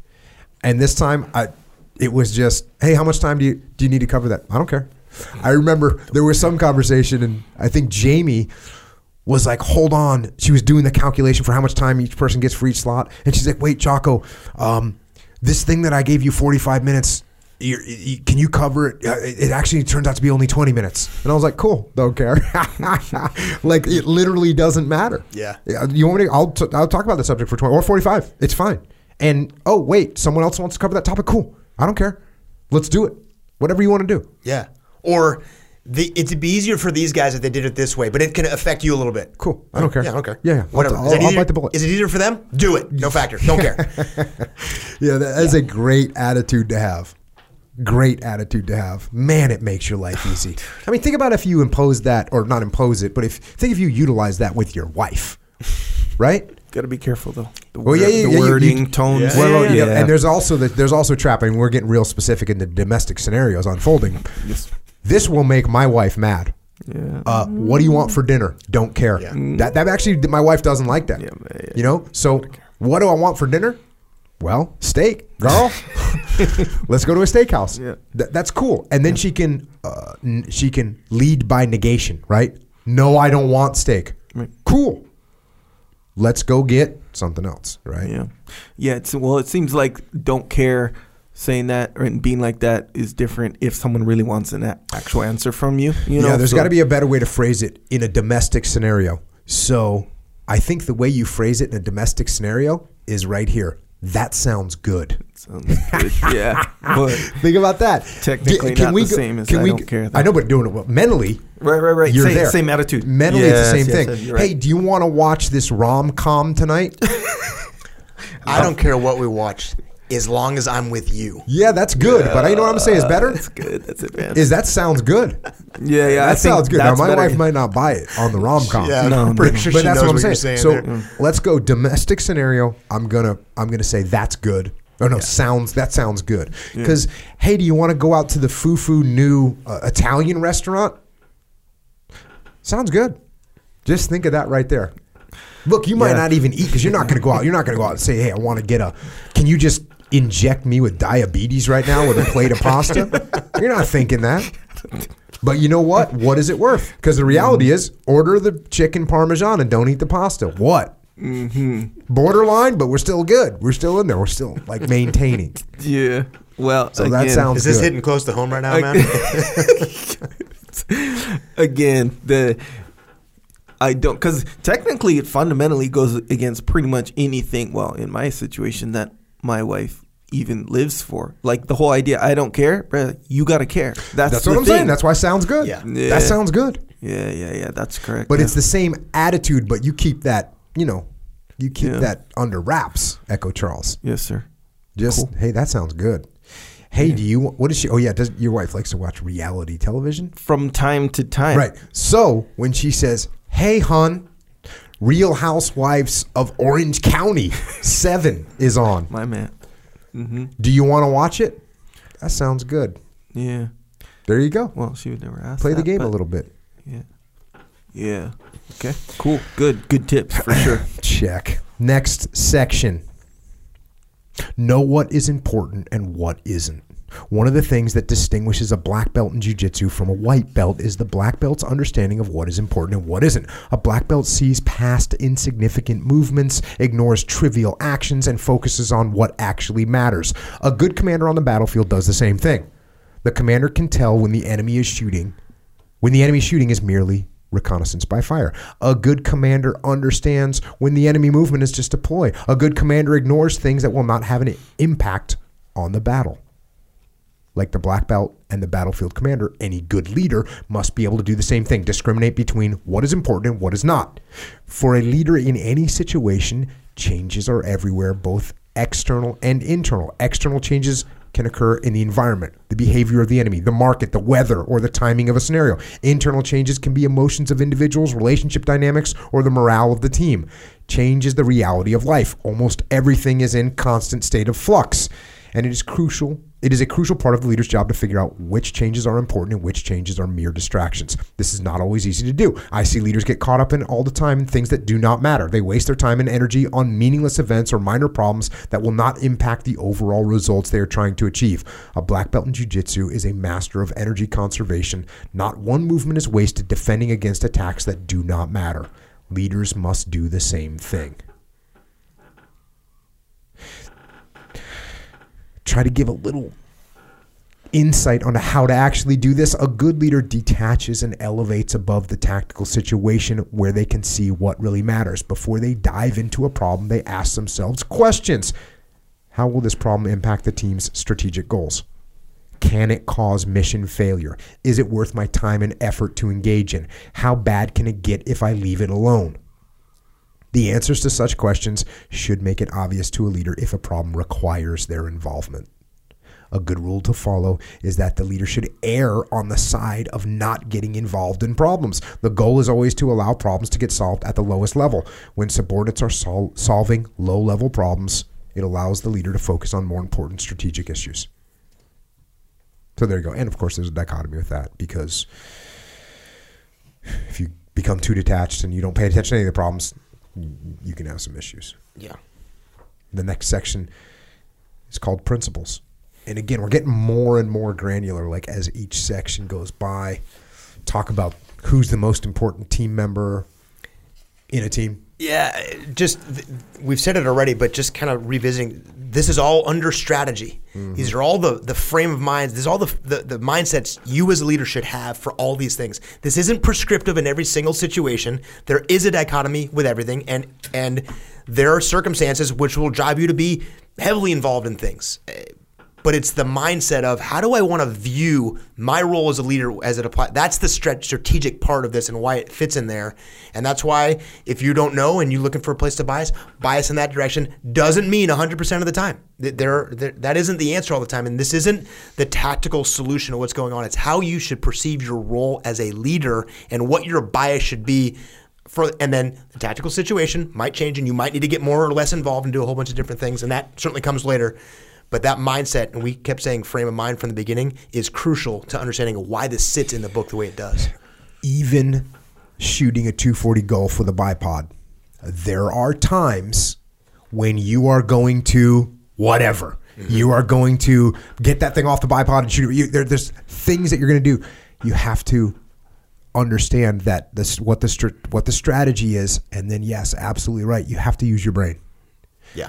Fortunately, the more you understand the strategies and the more tactics you know and understand, the more effectively you can use your brain to overcome some of these scenarios that unfold in the real world. Yeah. The lower down in the organization, the more tactical the behaviors of those people are. And to the point that sometimes you might have a machine gunner that really doesn't understand much of the big picture at all. But when you have the times to go down there after they've made some tactical decision, especially if it's a good tactical decision, and you can explain, hey, what you did made a huge impact upstream in the organization. You made a massive a support for the larger strategic goal. When you can make the connection for them and they recognize how what they're doing, this tiny little task that seems almost menial or small, actually contributes to the big picture, how powerful that is to be able to continue to be more and more and more detached, and they continue to do things without your help because they know what they're doing and how it affects the connection between their tactics and the strategy. Your ability to explain that makes huge headway with them. So we get into section 3 and again, talk about the most important team member, talk about span of control so people understand what the best way is to do that. Talk about taking care of your people with discipline. Discipline is the best way to take care of your people. From day one, as a leader in the military, you are told over and over again that you have to take care of your people. But some leaders get confused about what that means. They think taking care of your people means making sure they are comfortable and happy, coddling them, giving them as much time off as possible and not pushing them hard. This is wrong. In fact, the opposite is true. In the SEAL teams, if you really care about your people, you won't coddle them at all. You will push them hard. You will train them hard. You will make sure they understand the tactics of war and the weapons and radios they will operate. You will ensure they are in top physical condition and prepared for the mental and emotional stress of combat. You'll do everything in your power to prepare them for combat so you can give them the highest probability that they and the rest of the team return from the battlefield. If you really care about your people, you want them to go home to their families. The best way to make that happen is through hard training that comes from discipline. The same thing is true in business. While lives might not be on the line, if you really want to take care of your people, you need to push them. You need to make sure they understand their jobs. You need to drive them toward their goals. If they fail professionally, they fail to achieve their financial goals, and they cannot take care of their families or provide for them the way they want to. So when you are a leader, the best thing you can do is push them toward their goals. And of course, this drive has to be balanced. And then the reason I kind of had to put that in there, because I wanted to go a little bit deeper on imposed discipline. Because I say over and over again that discipline shouldn't be imposed on people. And it usually has a bad outcome, or at least has a negative taste. It leaves a negative taste in people's mouths when you impose discipline on them. So going back to the book, optimal discipline in a team is not imposed by the leader. It is chosen by the team itself. Optimal discipline is self-discipline, but teams do not always have self-discipline. They may not understand the rewards that come with it. When that happens, it may be necessary for a certain level of discipline to be carefully applied and imposed so the team understands the benefits. And I kind of go through how you do that. How do you impose that discipline without leaving a bad taste in everyone's mouth? Yeah. Good methodology. It's also a good way, this kind of leads into the next topic, which is pride. Because pride is a powerful force.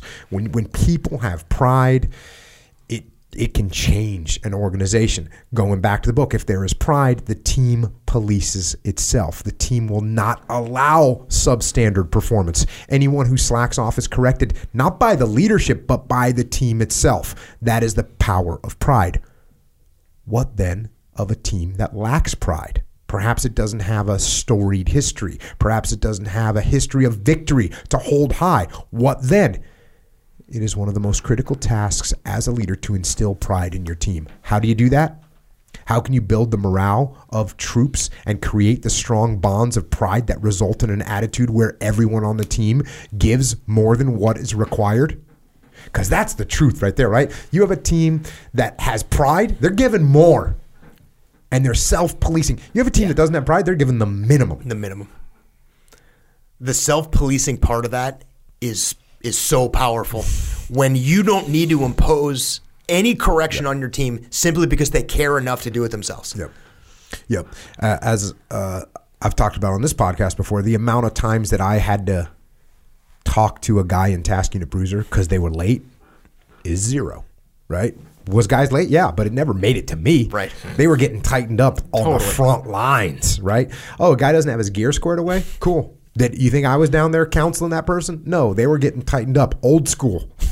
They were not going to make that mistake again. Why? Pride. So how do you establish pride? Back to the book, the answer is simple. You give them the opportunity to earn it. Pride does not develop simply by telling team members that they are great or by hanging up banners. All the banners and signs and flags mean nothing if they aren't earned. To build pride within a team, you have to put the members in situations that require unity, strength, and perseverance to get through. You have to push them in training to a point where they are truly tested, and in that they will develop pride in what they have accomplished.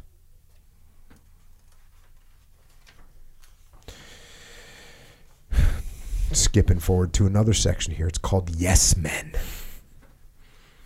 As a leader, you should not want to be surrounded by yes men.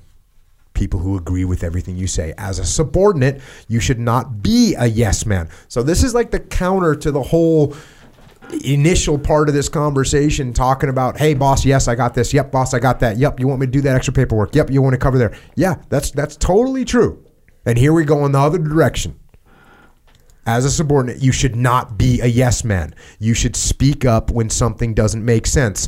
This concept sometimes worries leaders because essentially what I am saying here is that subordinates should always be pushing back against their leaders, always asking their leaders why things are being done a certain way, and always offering up information and recommendations from their perspective on the front line.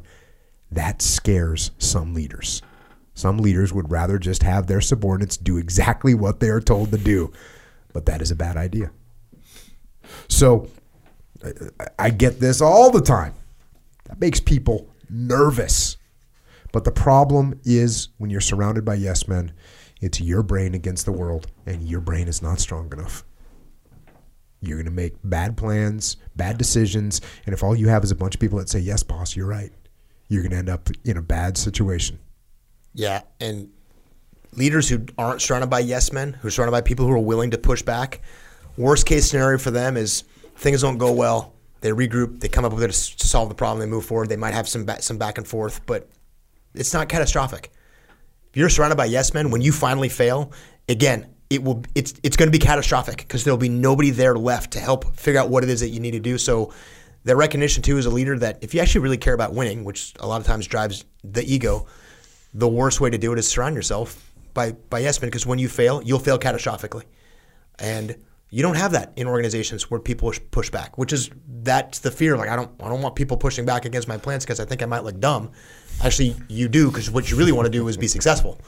And that catastrophic failure is what you see with companies and teams where everybody just, whatever you want, boss, whatever you say, boss, in a way that's not constructive, but just whatever they want to hear to just kind of move past it. The failures they see is when companies, they lose everything. Yeah. Do not surround yourself with yes men. And that means don't be one. Now, this doesn't mean that you form bad relationships with your boss. And I actually, in the book, explain how to do that. What does this sound like? So you'll have the ability to speak properly and not develop an antagonistic relationship with your boss. You can get that in the book. One more little section here. for this part of the book, for the strategy part. The exception to no bad teams, only bad leaders. In Extreme Ownership, we wrote that there were no bad teams, only bad leaders.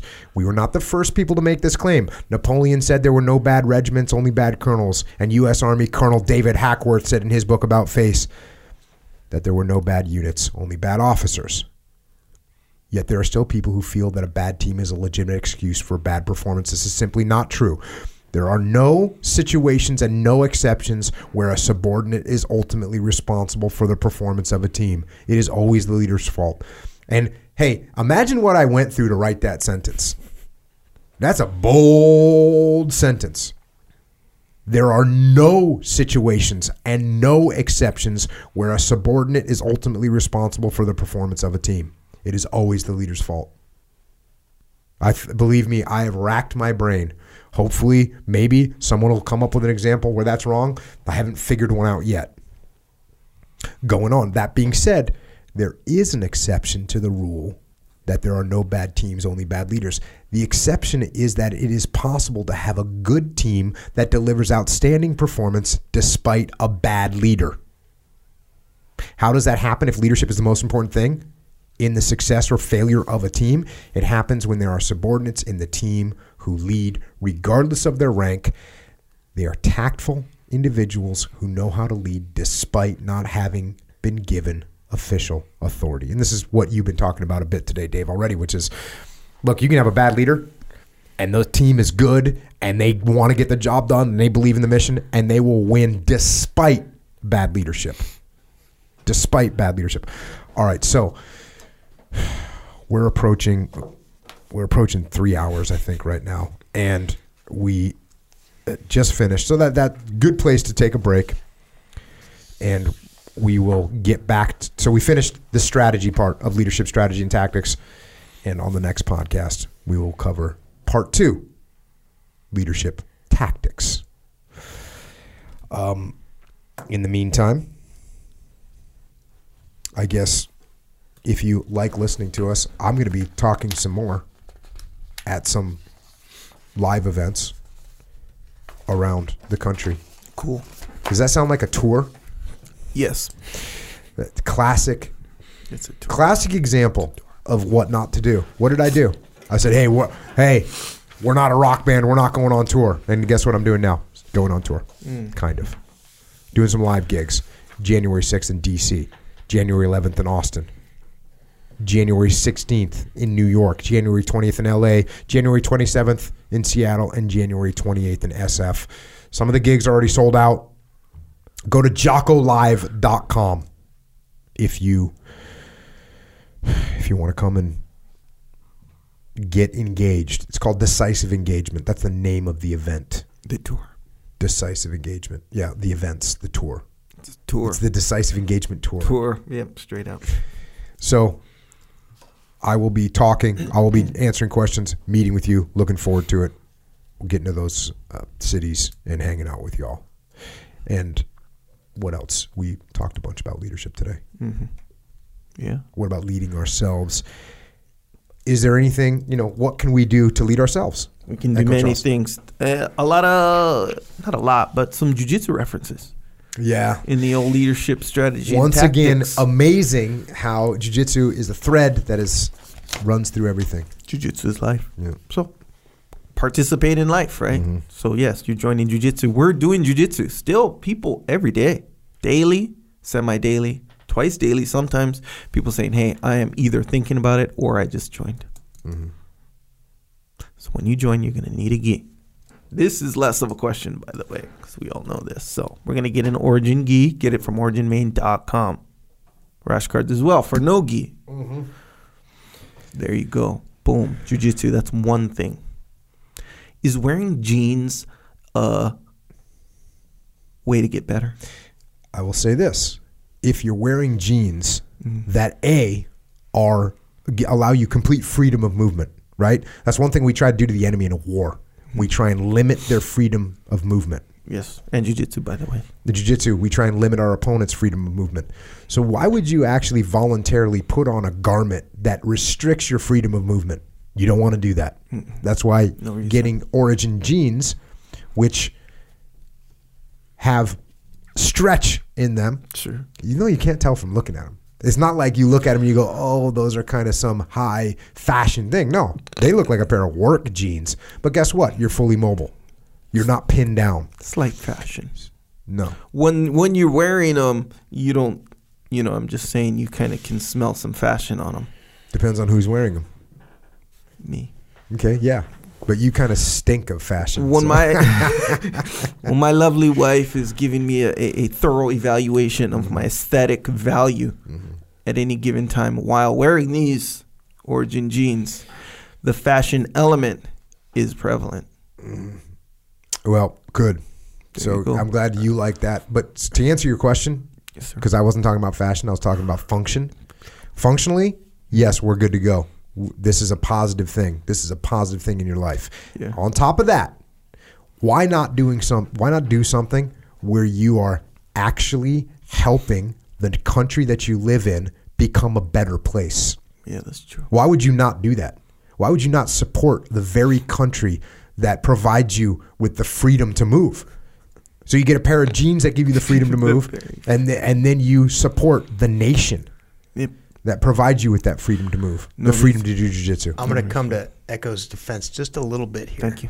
Because you guys both know, I can't give away my source, but I might already have those jeans you're talking about with that little stretch, little mobility. They all in it. have that little mobility Yeah, stretch. I got a little advanced. You got Delta 68s? Yes. Okay, check. Sorry. Oh, You- that's cool. I got it. I about don't. big time, but- so. but So, Dave does. Okay. I got it. All right. And you guys both know I don't do jeans. I do shorts, and basically 99% of the time. I gave the caveat was, well, if I ever got a pair of jeans I ever wanted to wear, maybe I'd wear jeans. Well, they showed up. I put them on. My wife, who I honestly do not know the last time she's seen me wear a pair of jeans. It is years. She said, dang, those look good. That was the first thing she said. So I understand where you're coming from. Now, There I you didn't go. wear them There for you the go. fashion, but the first words out of her mouth were, those look good. Yeah. Okay. Undeniable fashion. Undeniable. I mean, is there a not difference, that it's is like. there a difference between they look sharp and fashion? Yeah, you got triggered by the fashion word. Yeah, Let's I did. face it. Sorry, I bro. did. Sorry. Hey, that's saying a lot. Dave Burke came shooting at the gun range with me. Straight up shorts, flip flops. So that I can confirm that whole notion that he does not wear jeans, and shorts and flip flops are his main. What do you say? Mode situation. Nonetheless, yes, that is true about the jeans. I don't have the Delta 68. You should be getting them soon. They're in production. Well, actually, they're live right now. By the time this podcast comes out, we Well, should that's be live. interesting. I'm just saying Dave has them. Yeah. Yeah, You know yeah. what you should do? What? Build better relationships with people.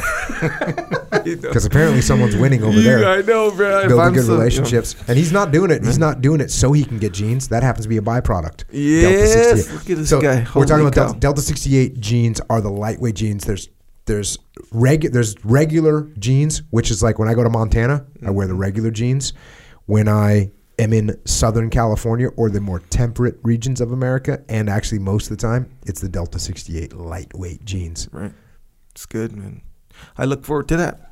Brian, Pete. Oh, you got wait. That would be Pete. Yes, Not Brian. that would be Pete. Well, both of you guys. Just side note. I'm Or looking somebody forward else. to that. Yeah. Yeah. said- A real player would know the people on the front lines. And for you, Echo, just as you're looking, projecting down the road Sure, of your projecting. relationship building, Yes. when things show up unrequested or unsolicited, that means you're winning. That's when you you got to go know. out and ask Yeah. for them and say, It's "Get like, these to me." I know. You're not winning as much as when, like, "Wow, thank you very much for this." Yeah. You know my what's interesting passive. is, what's interesting is when is the last time you just shipped a nice little box of, Jocko Podcast T-shirts out to Pete? Yeah, that's true. You see what I'm saying? Yes. He's looking at you like, well, Yeah, we don't even have a relationship. no really. quid pro quo here. Yeah. All right. There you go. Hey, these are all good tips. Hey, I'm learning. Check. You ever find when people say, "Hey, I'm learning," almost like a cop out for their bad behavior. Hey, I'm still learning. I haven't really thought about, but I just kind of felt that. Shit, I felt it too, man. Anyway, jeans are awesome, regardless of my relationship or lack thereof with Pete and Brian and everyone at Origin. Speaking of supplementation, We also have supplementation at Origin. And actually, speaking of triggered, Dave Burke, Mr. Hey, try and keep it clean and professional, in one of the outtakes was describing how much he liked strawberry milk, and he dropped an F-bomb. Yeah. I mean, like a full-fledged, I did. with authority and passion. Yeah. Well, for the people who know me and how almost never I say that word, certainly in public setting, that just indicates how much I still like strawberry milk. Yeah. Man.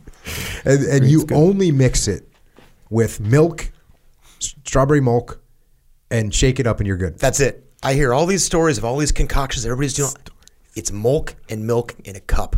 And you just, And it's just like, every time. And the F-bomb. Just, That's your jam. Dang. because that's I good. made one the other day, and there's a little violation here. Whatever. I'm coming clean to the world. So I had.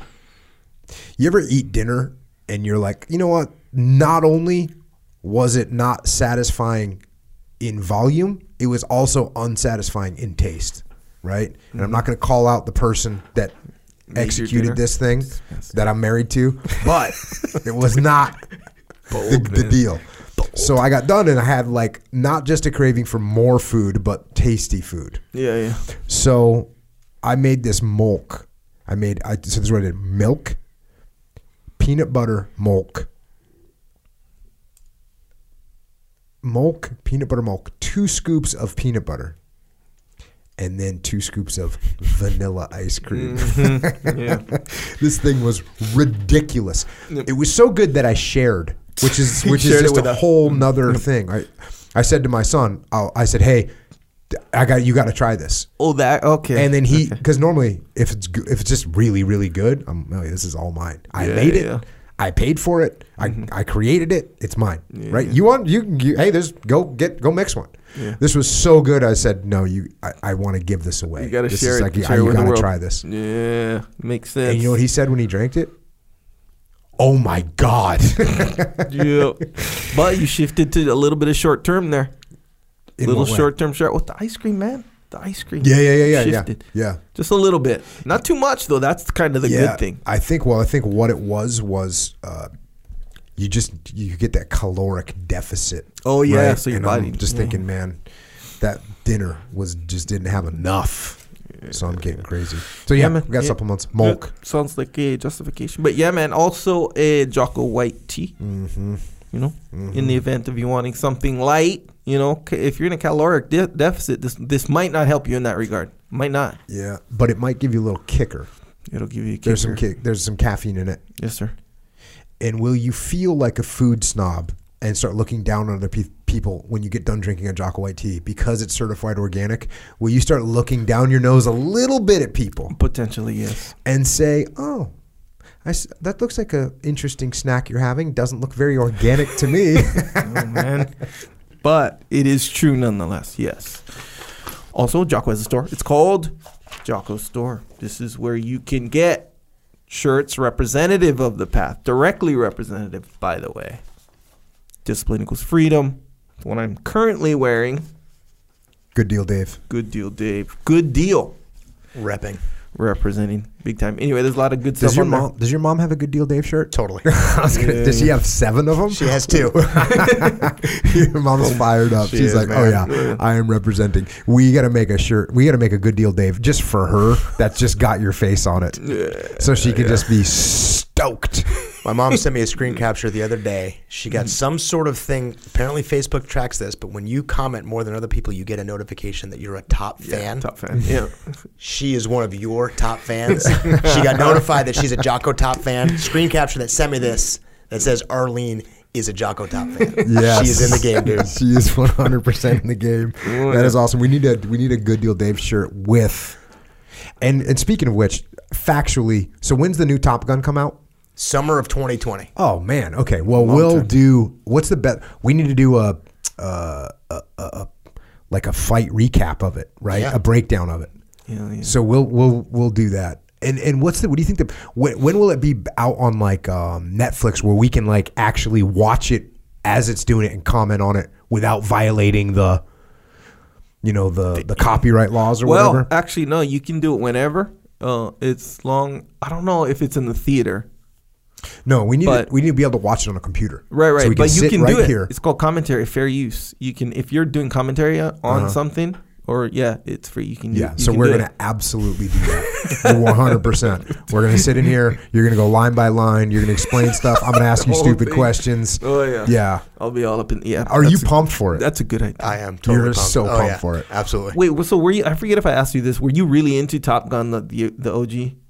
Bro, that's why that's his entire life was based on I mean that the Top movie Gun. though. You mean when I was 14 and I saw Top Gun, did I think it was cool? No, well, no. I'm asking like more than that. Yes. Like, was that your jam for That for was yes. Yeah. 100%. Because I knew one of my good friends from when I was little, Eric Masters, still pilot too, by the way.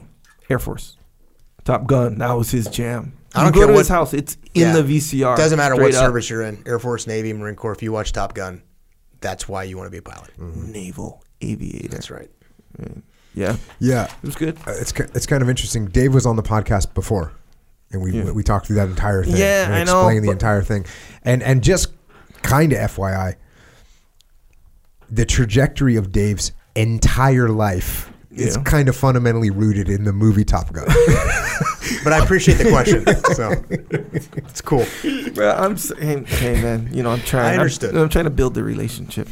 Again. And Leif Babin is Navy SEALs. He saw Navy SEALs and was super fired that up for was his Navy jam. SEAls. Yeah.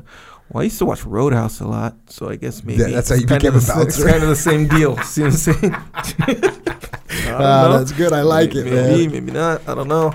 Did you kind of Nonetheless. see yourself a little Patrick Swayze vibe? Dalton, bro. Dalton, I mean.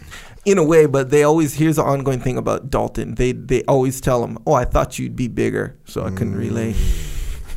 My whole Got it. thing was not to be the guy who they thought would be bigger. See what I'm saying? Anyway, Check. nonetheless, Jocko Store. Yeah, represent. Go there, jockostore.com. If you like something, Yeah. get something.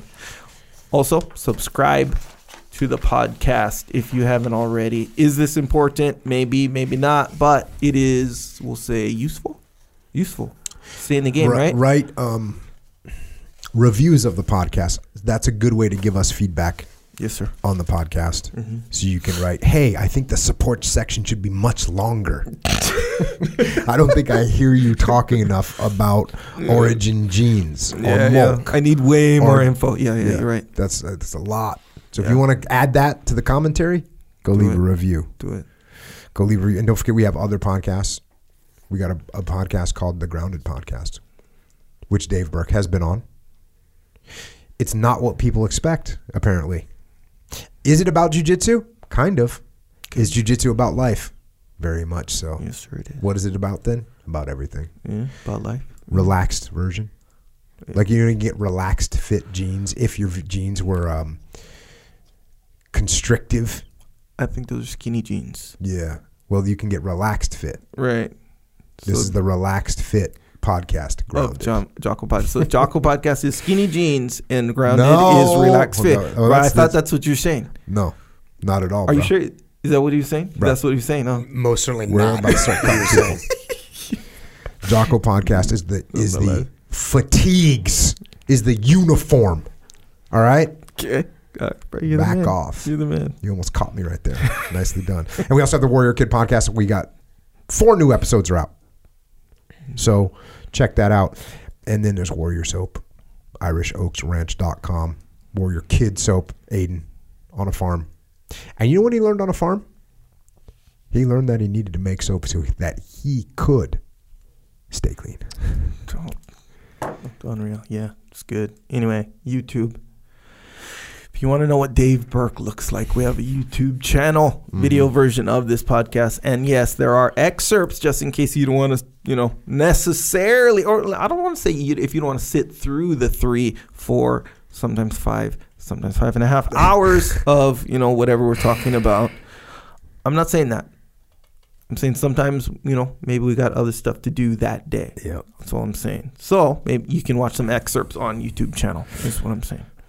Also, you can get Psychological Warfare, which is an album which will help you through moments of weakness. Also, you can get FlipsideCanvas.com, Dakota Meyer, from Podcast 115. He has a company where an American company, American-made, graphic representations of the path and other cool-looking stuff.